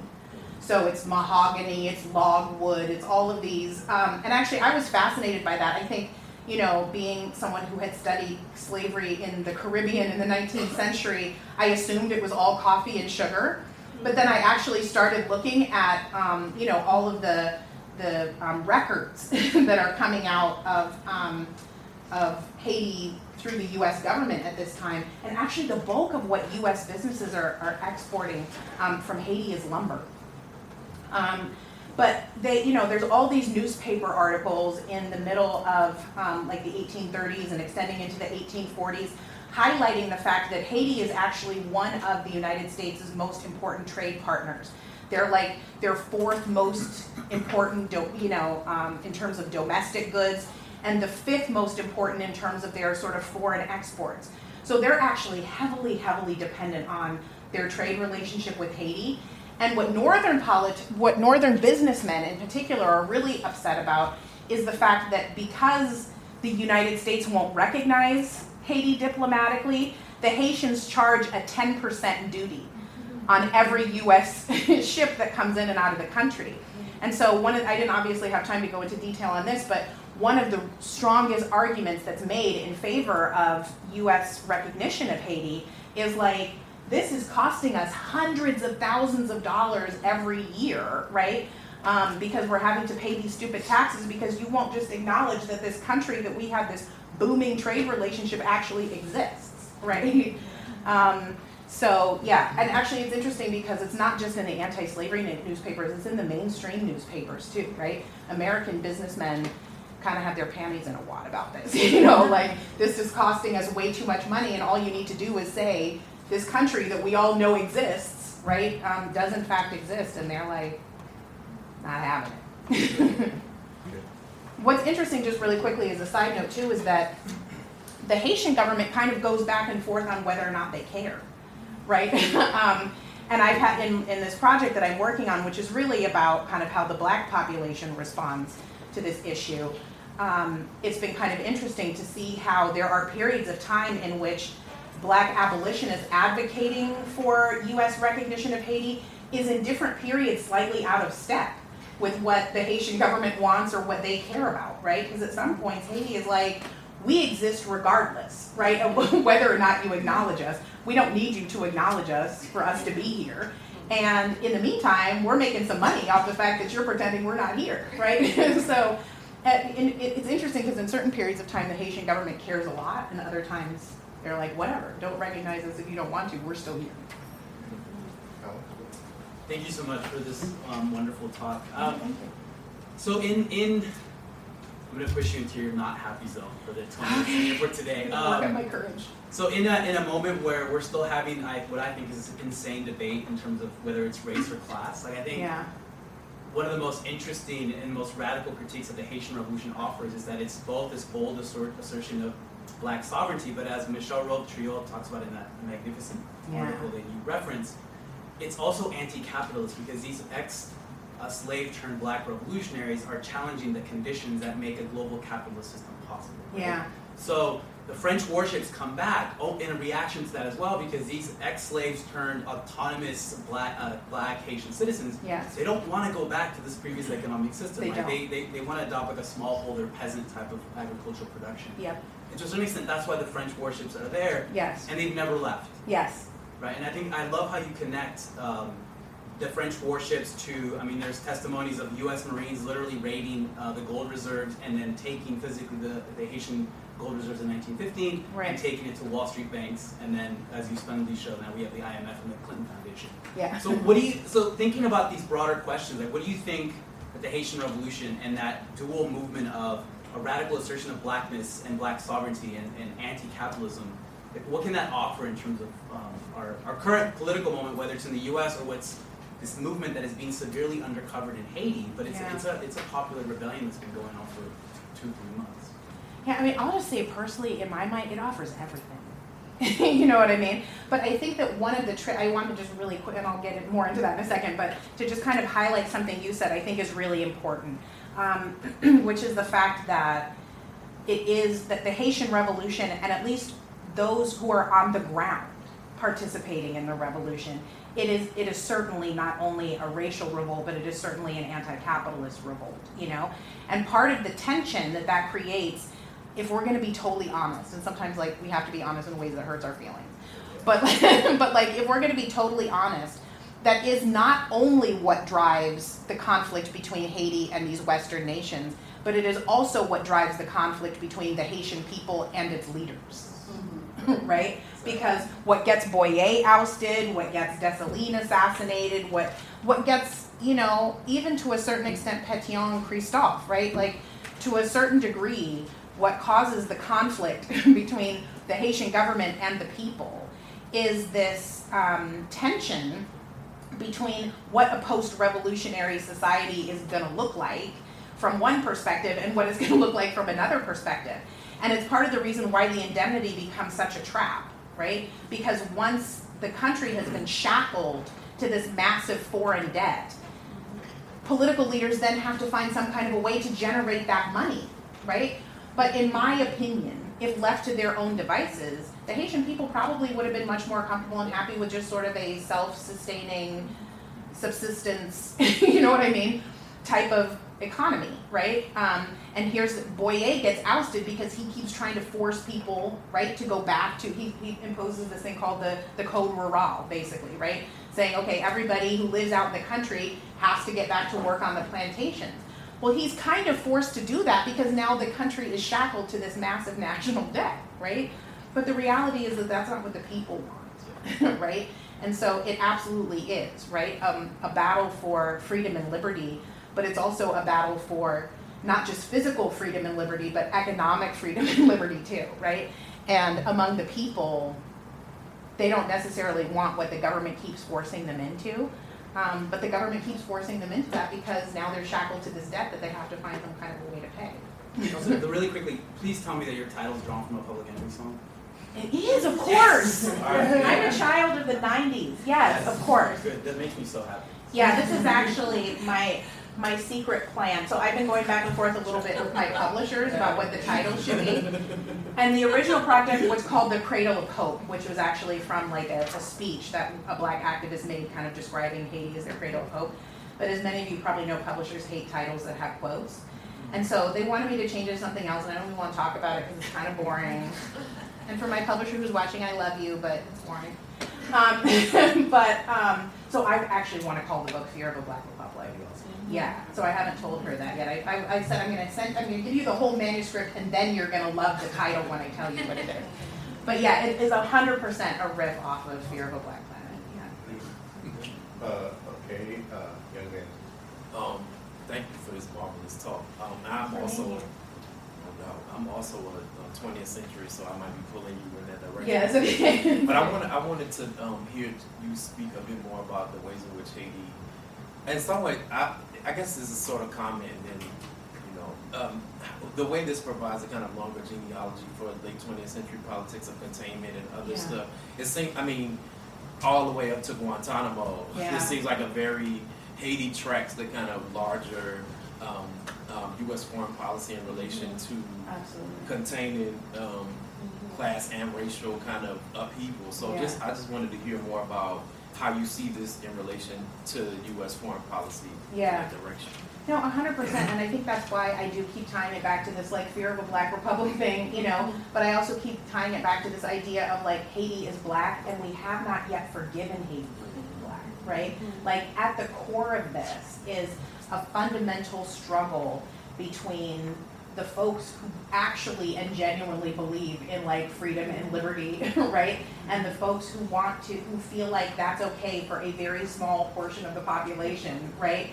And are committed to denying it to everyone else. And it's part of the reason why I wanted to back up this story to the 19th century, right? Because in order to really understand, right, what happens in the 20th century, and I would argue is still happening right now, there are some painful things we don't want to talk about even, for example, Obama's relationship to Haiti. Right. That one hurts, right? But we have to be willing to talk about what the policies, right, towards these various countries have been. And, my position is that what happens to Haiti in the 20th century and what's happening to Haiti right now is still connected to the fact that this country won't forgive Haiti for being black, right? For all of the things that means, right? It's anti-capitalist position, you know what I mean? But also just the fact that there are black people who feel like they have the same right to liberty and freedom as everyone else. Like, that is just such a fundamentally repulsive and repugnant idea, right? That is just one people haven't been able to get over. This may not be your lens, but I'm probably going to be a little bit, not so much out of your comfort zone as far as time, but a lot of your images at the beginning and end were of women. But in between there was a lot of male interaction and engagement, and so I'm just wondering the role of gender within the time frames that you specified. I originally had like some. It's so hard to like figure out when you're like trying to condense all this into like you're like, okay, you have like 5 minutes, tell this whole story. Right. So there were a couple of like excerpts from Mariah Stewart that I wanted to include. I will say one of the things that has been challenging about this project is that it is a very foreign policy driven research project. And so to find black people, period, involved in conversations about 19th century foreign policy has been a challenge on its own, but then also to try to find women's voices in that has been that much more challenging. But there have been a couple of places where I feel like I have been able to insert women into that conversation. One is that there are a few examples, and Mariah Stewart is one of them, who over the course of the 19th century actually did speak publicly about Haitian independence and Haitian sovereignty. And she actually at one point kind of in this one, it's a very small section of this one speech, but she throws down pretty significantly, kind of calling the U.S. government to task for its unwillingness to recognize Haitian sovereignty. And interestingly, she does it at a time when the topic of Haitian sovereignty was not actually as popular among the black leadership the black male leadership more generally. So I think it was sort of particularly courageous that she chose to do that at the time. The other thing that has been really interesting is that I was aware for a long time that these petitions that I mentioned only kind of quickly in passing, these petitions that black and white abolitionists sent to Congress really between the period of like 1837 and 1843. They send hundreds and hundreds of petitions to Congress demanding Haitian recognition. I knew those petitions existed. And you always have that one thing in your research, like, okay, I'm going to get to that, but I got to do this other thing first. And so I finally got to the National Archives and got to look at these petitions. And I mean, the names of the people that are on this, like all of a sudden you're holding this thing and it's like, wait, is that Frederick Douglass sitting next to William Lloyd Garrison? You know what I mean? It's like, but what I was really sort of shocked and impressed by is the fact that the volume, and I'm still actually trying to go through all like 300 and whatever of these 380 of these petitions and count up who exactly is what, because there's tens of thousands of signatures on these petitions. But, my sort of rough estimate right now is probably close to 70% of the signatories on these petitions are women. And to me, that actually has I think it has the potential to do a lot of things.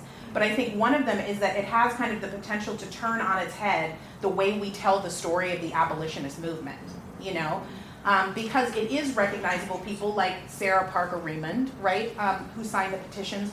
But it's also just these like everyday black and white women who are just sort of foot soldiers of the movement, right?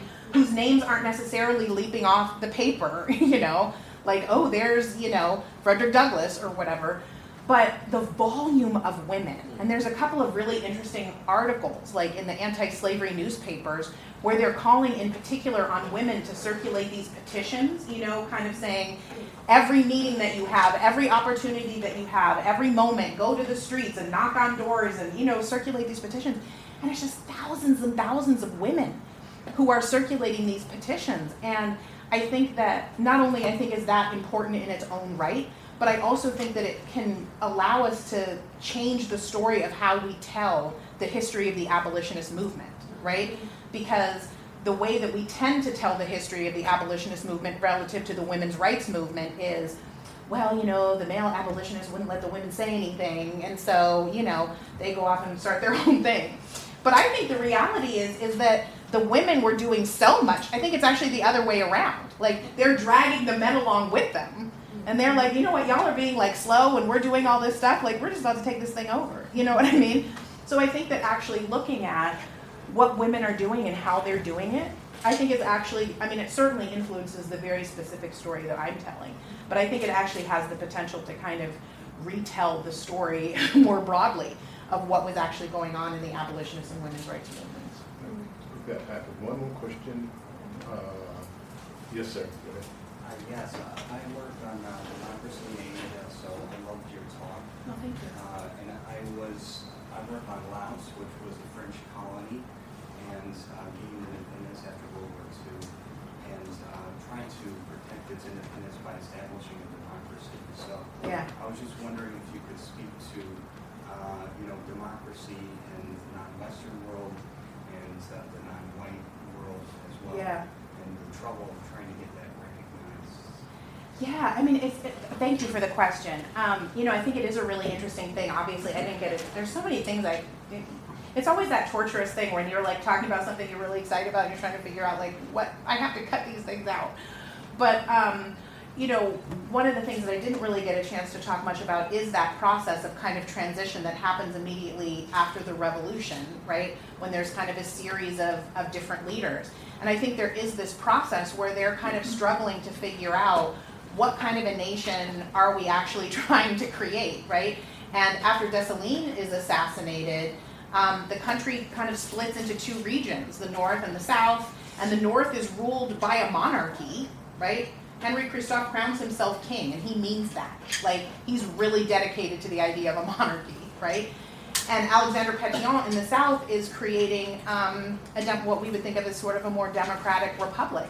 And I think that's actually about something. Like, that's about an inherent tension, right, that's happening among these newly emancipated people about what form of a government they actually think is best to sort of make that transition out of revolution. And of course, after additional sort of conflicts and tensions, it ultimately results in Boyer becoming the leader, and he follows in Pétion's footsteps of establishing a republic. But I think Frederick Douglass is actually right when he says, Haiti tries for all this time to establish itself as a republic, but it doesn't do them any good relative to foreign policy. You know what I mean? The question of whether it's best for the country is a different question. But the issue of whether it helps them in terms of their foreign relations, it helps them not, right? Because none of the other, republics that have gained their independence through revolution and are all attached to these, democratic ideals, none of them are willing to deal with Haiti except to take money from them, in the trade. So I think it is an interesting question, right?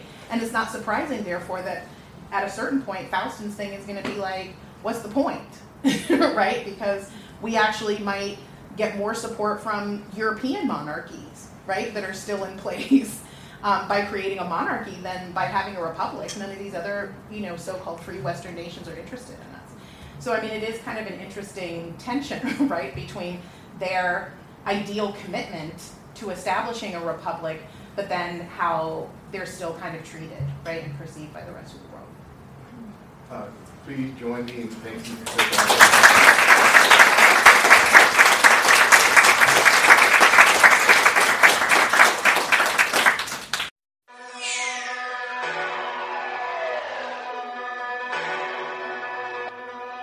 Yep. Had to do this one.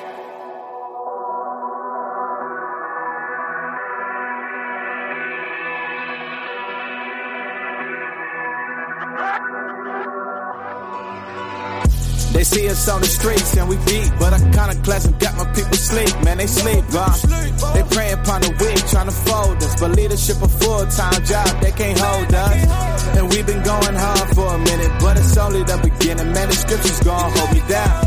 Whitewash, now we only serve a white guy. Nice try, but your plans gon' backfire. Black matter gon' rule the world, I'm God's child. Black matter gon' fix it all when he crack the sky. Black matter gon' turn us till we kings now.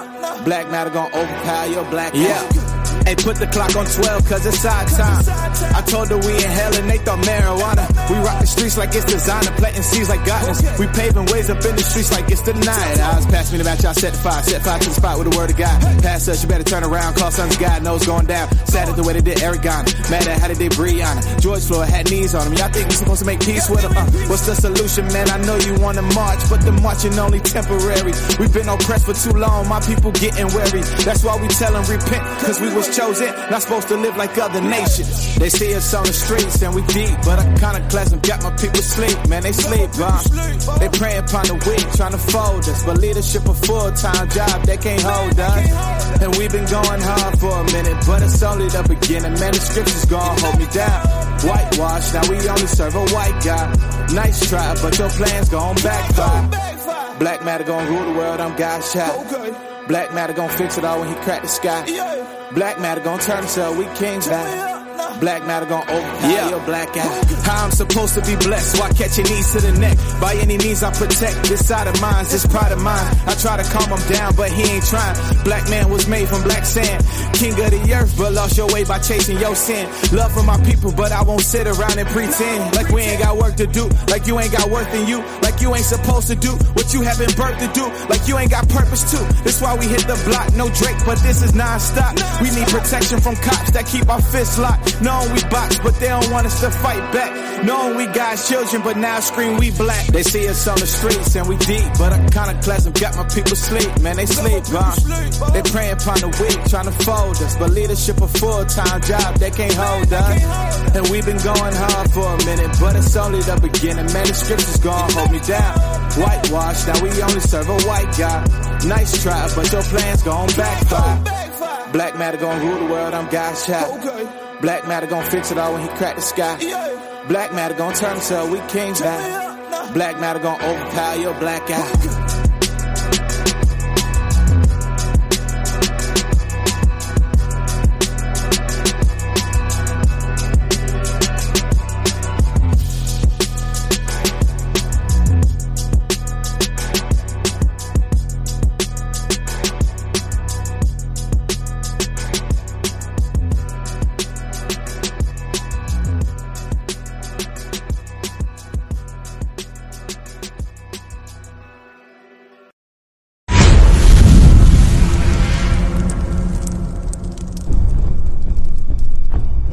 realize, I'm going to say something.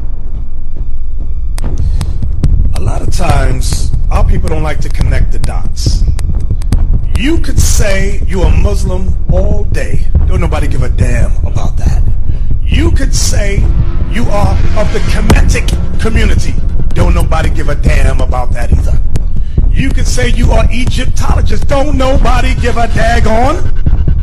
You could say you're a Christian. You could say you're a Rastafari. Don't nobody care. But the second you say you're an Israelite, the true Hebrews, now all hell breaks loose. Because that's the problem. You got to connect. What is the connection between Deshaun Jackson and Nick Cannon? What did they say that got them in hot water? It ain't that the white man was a savage. It ain't that we are the originators of all things. That's that bull crap. That's jailhouse talk. It's by them both saying we are the true Hebrews. We are the children of Israel. Now they catch hell. You better, Negroes, you better learn to connect the dots. It ain't no problem. All of the stupid things you're in, there's no problem. You can say it till you're blue in the face.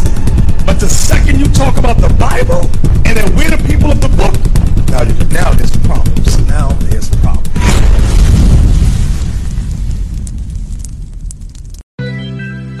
This is dedicated to the Israelites across the world who don't know who you are.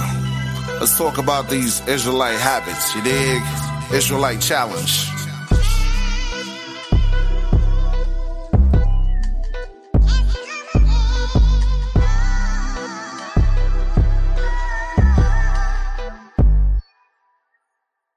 If I'm black, y'all, then I'm blackballed. Blickety black, blackety black, stacked tall. Dead Mike and Axe all had that fall. They lacked tact and facts, but packed gall. Youth sin like adults in a few things. Food screws and who's wooed you, truth stings. Bootstraps use 2 new shoestrings to troop through all the hoops that your roof brings. Hope's road ain't with yellow bricks nor fellowships with hoes, scarecrows nor totos. Vipers, vice types, liars, price bribers, lions, striped tigers, Zions like Niger. Real dark, sharp sharks ain't so smart. Steel sparks, 10 parts, mark no heart. Written stanzas he supplanted, shows us so wrong. We're not in Kansas anymore, we wanna go home. The forefront. Stolen across the ocean, it's potent that we was golden. We chosen, we people motion. Awoken, no need of Folgers. Orthopedic, the bones is awoken. We not in Kansas, we not in Kansas. Life is bananas. These cops rocking blue pajamas. You throw your hands up to cancer, still in their mind. They body slam us. God's waking up and these heathen can't stand it. 4 chapters a day, keep the heathens away. Apocalypse, revelation, we snapping a day. Like Thanos and snapbacks, and we taking this rap back. No crackers, no flapjacks, no Becky, no ginger snaps. Secrets of wisdom twofold, we purer than gold. Not by power of might, but the Lord is my sword. We go across the world, learn to see in the stores, to telling who you are. You the chosen people, dog. Black excellence, black habits, this black medicine. Yeah. Everything. Black God, black King, black Christ. Everything. Black God, black King, black Christ. Praise black Jesus. Yeah. Play like Moses. Give them flowers while they still give yeah. Roses. Everything. Black God, black King, black Christ. Everything. Black God, black King, black Christ. These some perilous times. What y'all don't feel the vibes? I want it black on black, just minus the crimes.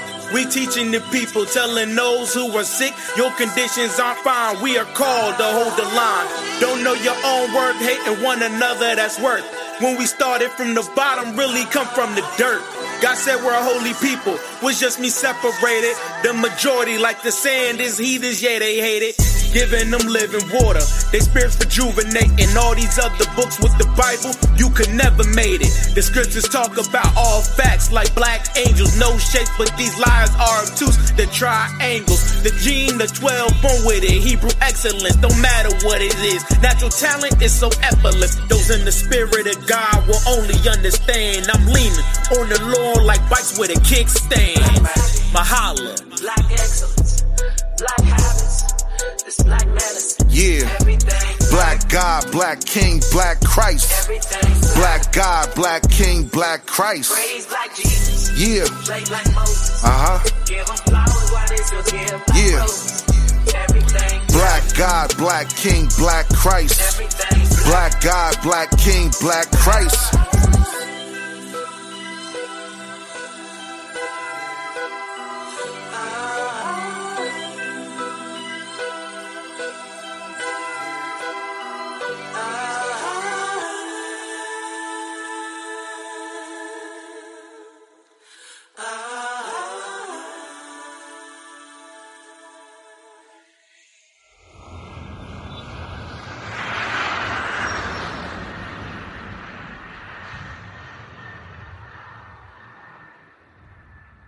This goes out to those that choose to use disrespectful views on original Jews. The chosen people of God get slandered and abused in the streets and the news by the seeds that prove. The synagogues and Satan want to keep us confused. That's how we lose.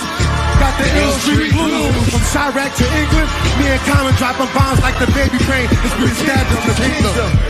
We do this for children of Israel are black people. Why is it such a problem to speak the truth? It became a problem for us because of the propaganda machine. But it's more of a problem for them. They've taken our birthright. They don't want us to be them. They don't want us to be us. They don't want you wrapping your head. Right. You understand? Even though we are the true Hebrews. Exactly. So we can't even tell the truth now. Not on record, not on television shows. If that's truly our birthright, there's no hate involved. It's not. How did this message get so misconstrued? When we came back to claim it. If you steal my bicycle when we were 6 years old, and you riding around the hood with my bike, right. And now I'm 12, and I understand. I want my bike back. I want my bike back, man. But they're both influenced by the Hebrew Israelites. I'm an Israelite, don't call me black no more. That word is only a color, it ain't facts no more. I don't wear crosses no more. Yausha was coming back. I ain't scared of losses no more. I see life in that. Hey, I'm an Israelite, my diamonds Israelite. Kendrick's cousin Carl Duckworth, known in the Hebrew Israelite community as Carney Ben Israel, is heard discussing that same chapter. Cursed people. Deuteronomy 28 and 28 says, the Lord shall smite thee with madness and blindness and astonishment of heart. Kendrick was supposedly blown away by this verse during study sessions with his cousin Duckworth. However, Lamar is not a member of the group. Meanwhile, Kodak Black met an Israelite teacher during his last stint in prison. After his release, Black seemingly declared his membership in the organization in an Instagram post donning the Jewish Star of David. Feeling like I'm Kuta Kente, cause we going through slavery still. I can't lie, I'm #Israel, #12 Tribes of Israel. Black and Lamar aren't the first rappers to be down with the Israelites. In 1998, Killer Priest shouted them out on his song One Step. Early natives related to the thrones of David, captured by some patriots and thrown on slave ships. And a Hebrew Israelite joined Dougie Fresh in his 1988 music video, Keep Rising to the Top. Handed out his hand to me and asked me, would I rock the microphone? I just gave him a pound and I said shalom. And remember Chingy? I like the way you do that right there. Make the eagle and walk and let down your hair. That has all changed. He's down with the Israelites too. And in 2013, he made it known with King Judah. In the kitchen cooking up, trying to bake a pie. I'm reading about my past deception, trying to cremate a lie. Guess I should talk about bottles, girls, the hood, and guns. I've gotten sicker that you son of sin, I'm God. Excuse my language, but I mean it like that. Like, we don't want no answers. We want change. We want to be treated like we're supposed to be treated, but because now I've educated myself and I've understood, I understand who I am, biblically, like spiritually, the true Israelite, I'm not sure if change is ever going to come on that end. So now my thing is I'm pleading that change will come amongst us amongst God's chosen one. I had somebody come up on my page the other day and was like, and I never read my comments, but since all this is, so I saw the person say, we are all God's children. And yeah, we are. But he has his 12 tribe, his chosen one. And I know who I am. And that's what I was talking about. And so in order to know what I was talking about, you got to study that, to show that stuff. You got to study. We got to get in the book. We cannot depend on the law of the land. We cannot depend on the government. Excuse me. We cannot depend on certain things. We got to depend on the book. What's the book? That's the word. That's the Bible. That's my little 2 cents. And I was like, yo, if we linked up and we stood powerful and strong and got in our book and abided by our Father's laws, not the laws of the world, like man. Facts. Our Father's laws, then I believe. Talk about Jews. People, you gotta realize the first Jews were black. Jews. Yes. Not Israelites. Jews. The Jews. Yeah. The Jews. Jews were black. Right. Wow. It's deep. And so, a lot of, and it's so crazy right now. I be thinking about. And we original man and woman anyway. That part. Yeah. That part. Yeah. And when you do your real true research about the Hebrews and the Jews and the Israelites and all that, you find out that they look a lot like us sitting in this room right now. Mm-hmm. So maybe somebody stole some of the Jewish religion. Anyway, let me shut up. Let's talk about it. We could talk about the 12 tribes of Israel, who was the chosen people. Let's talk about it. We could talk about the original man. We could. I'm ready. Our family out there. Already, I was just wanting to talk real scripture, man. We really chosen out here. Let's go. Talk to me. Talk to the people. Talk to me.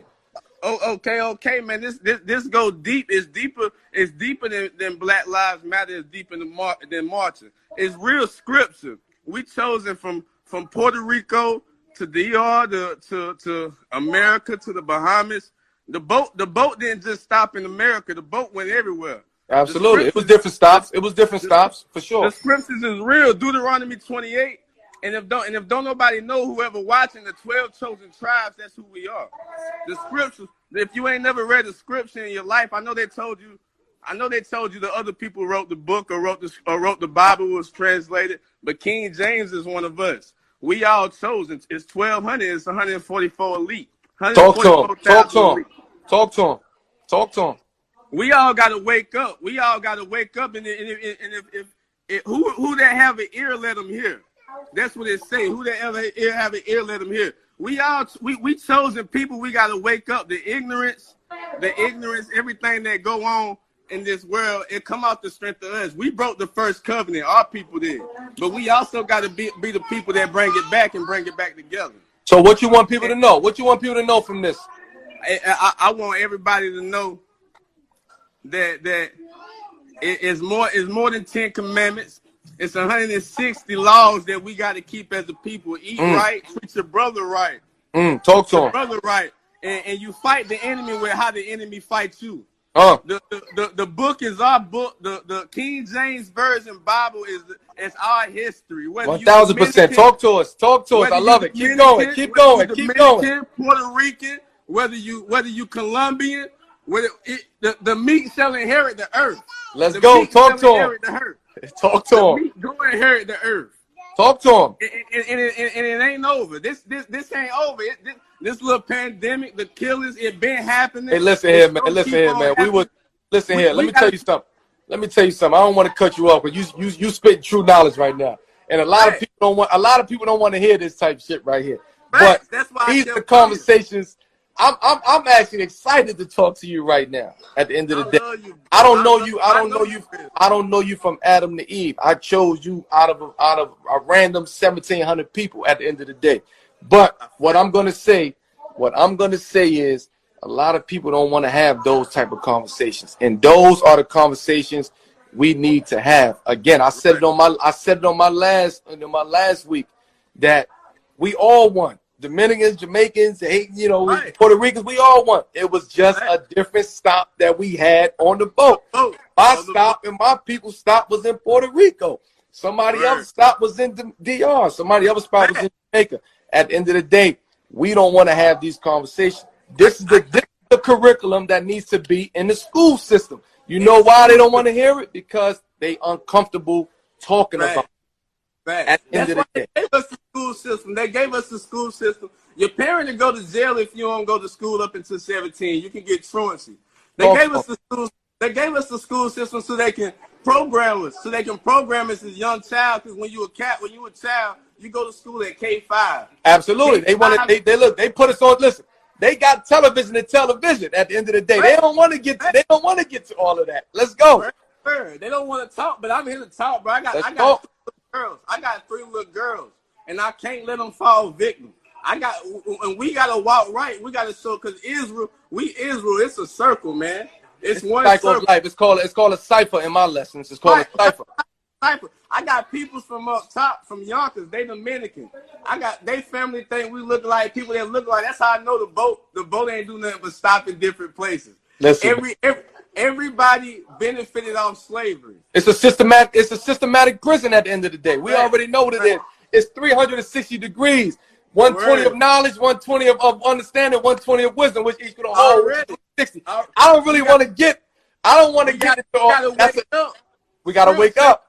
Scripts say his chosen people perish from a lack of knowledge. Absolutely. You gotta pick up a book and read, and don't be afraid to speak to different people and talk, because you can catch a vibe. If the vibe ain't good, then leave it alone. Absolutely. I wake up every day, turn my TV on, and I see I'm looking for justice at the end of the day. Guess what I see? I see just us at the end of the day. That's what I see. Hey, this is the mindset that they don't want to hear this type of talk. You know what I'm saying? No. I tell people all the time, and I heard you said somebody said you need to go ahead and get a shook, and you said if it ain't easy, you a real one. That's why you ain't got one, baby. That's why you ain't got one. You's a real one. You know why? Because my education goes way back. My education goes back. It's we talk of 16, 19. We talking about shit that we really need to. We really need to be educated on, and we can't. My thing is, we can't have these type of conversations because it's uncomfortable. But also, we gotta be able to. We gotta want to go back to that time. We can't go back to the time that they tell us to go back to. At the end of the day, we got to go back to that time. We got to go back, and I'm honestly, I'm gonna keep it a buck with you, bro. It's real talking to somebody who's able to have this enlightening conversation, who understand what we're talking about. I'm just here trying to educate the people. At the end of the day, if you really want to get into it, we get into it.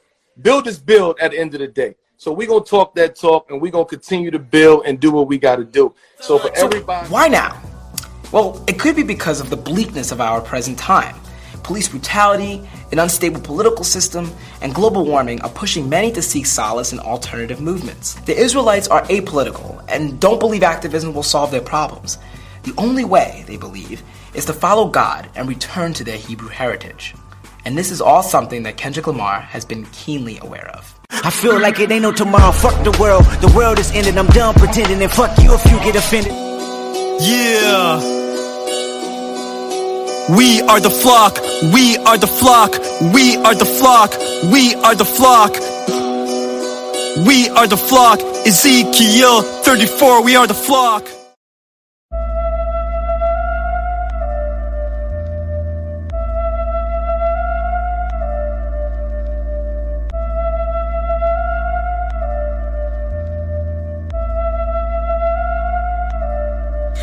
Deep in sleep, our people slumber.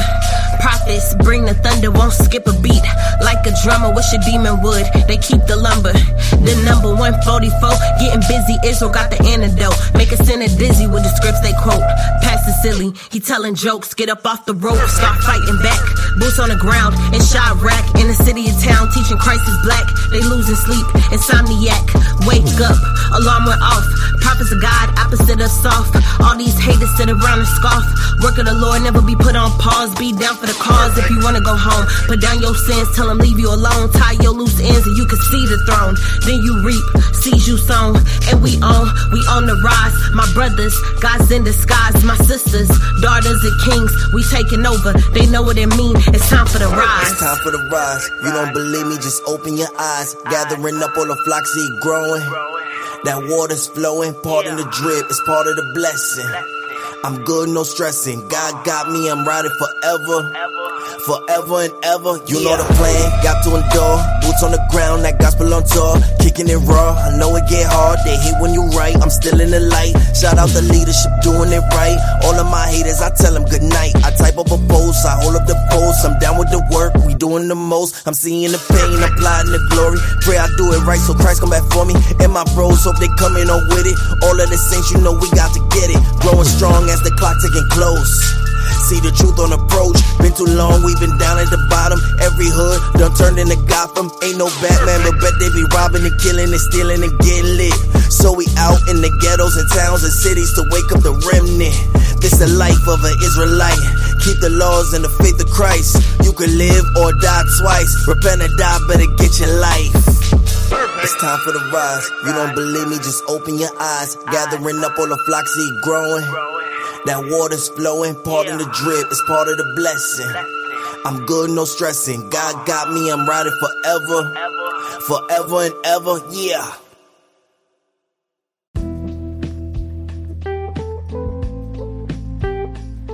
Look good, smell good, be good. At the Forefront Express, or you'll be able to get exclusive scents of oil-based fragrances available to men and women. Join us at our website. Join our website on www.theforefrontexpress.com.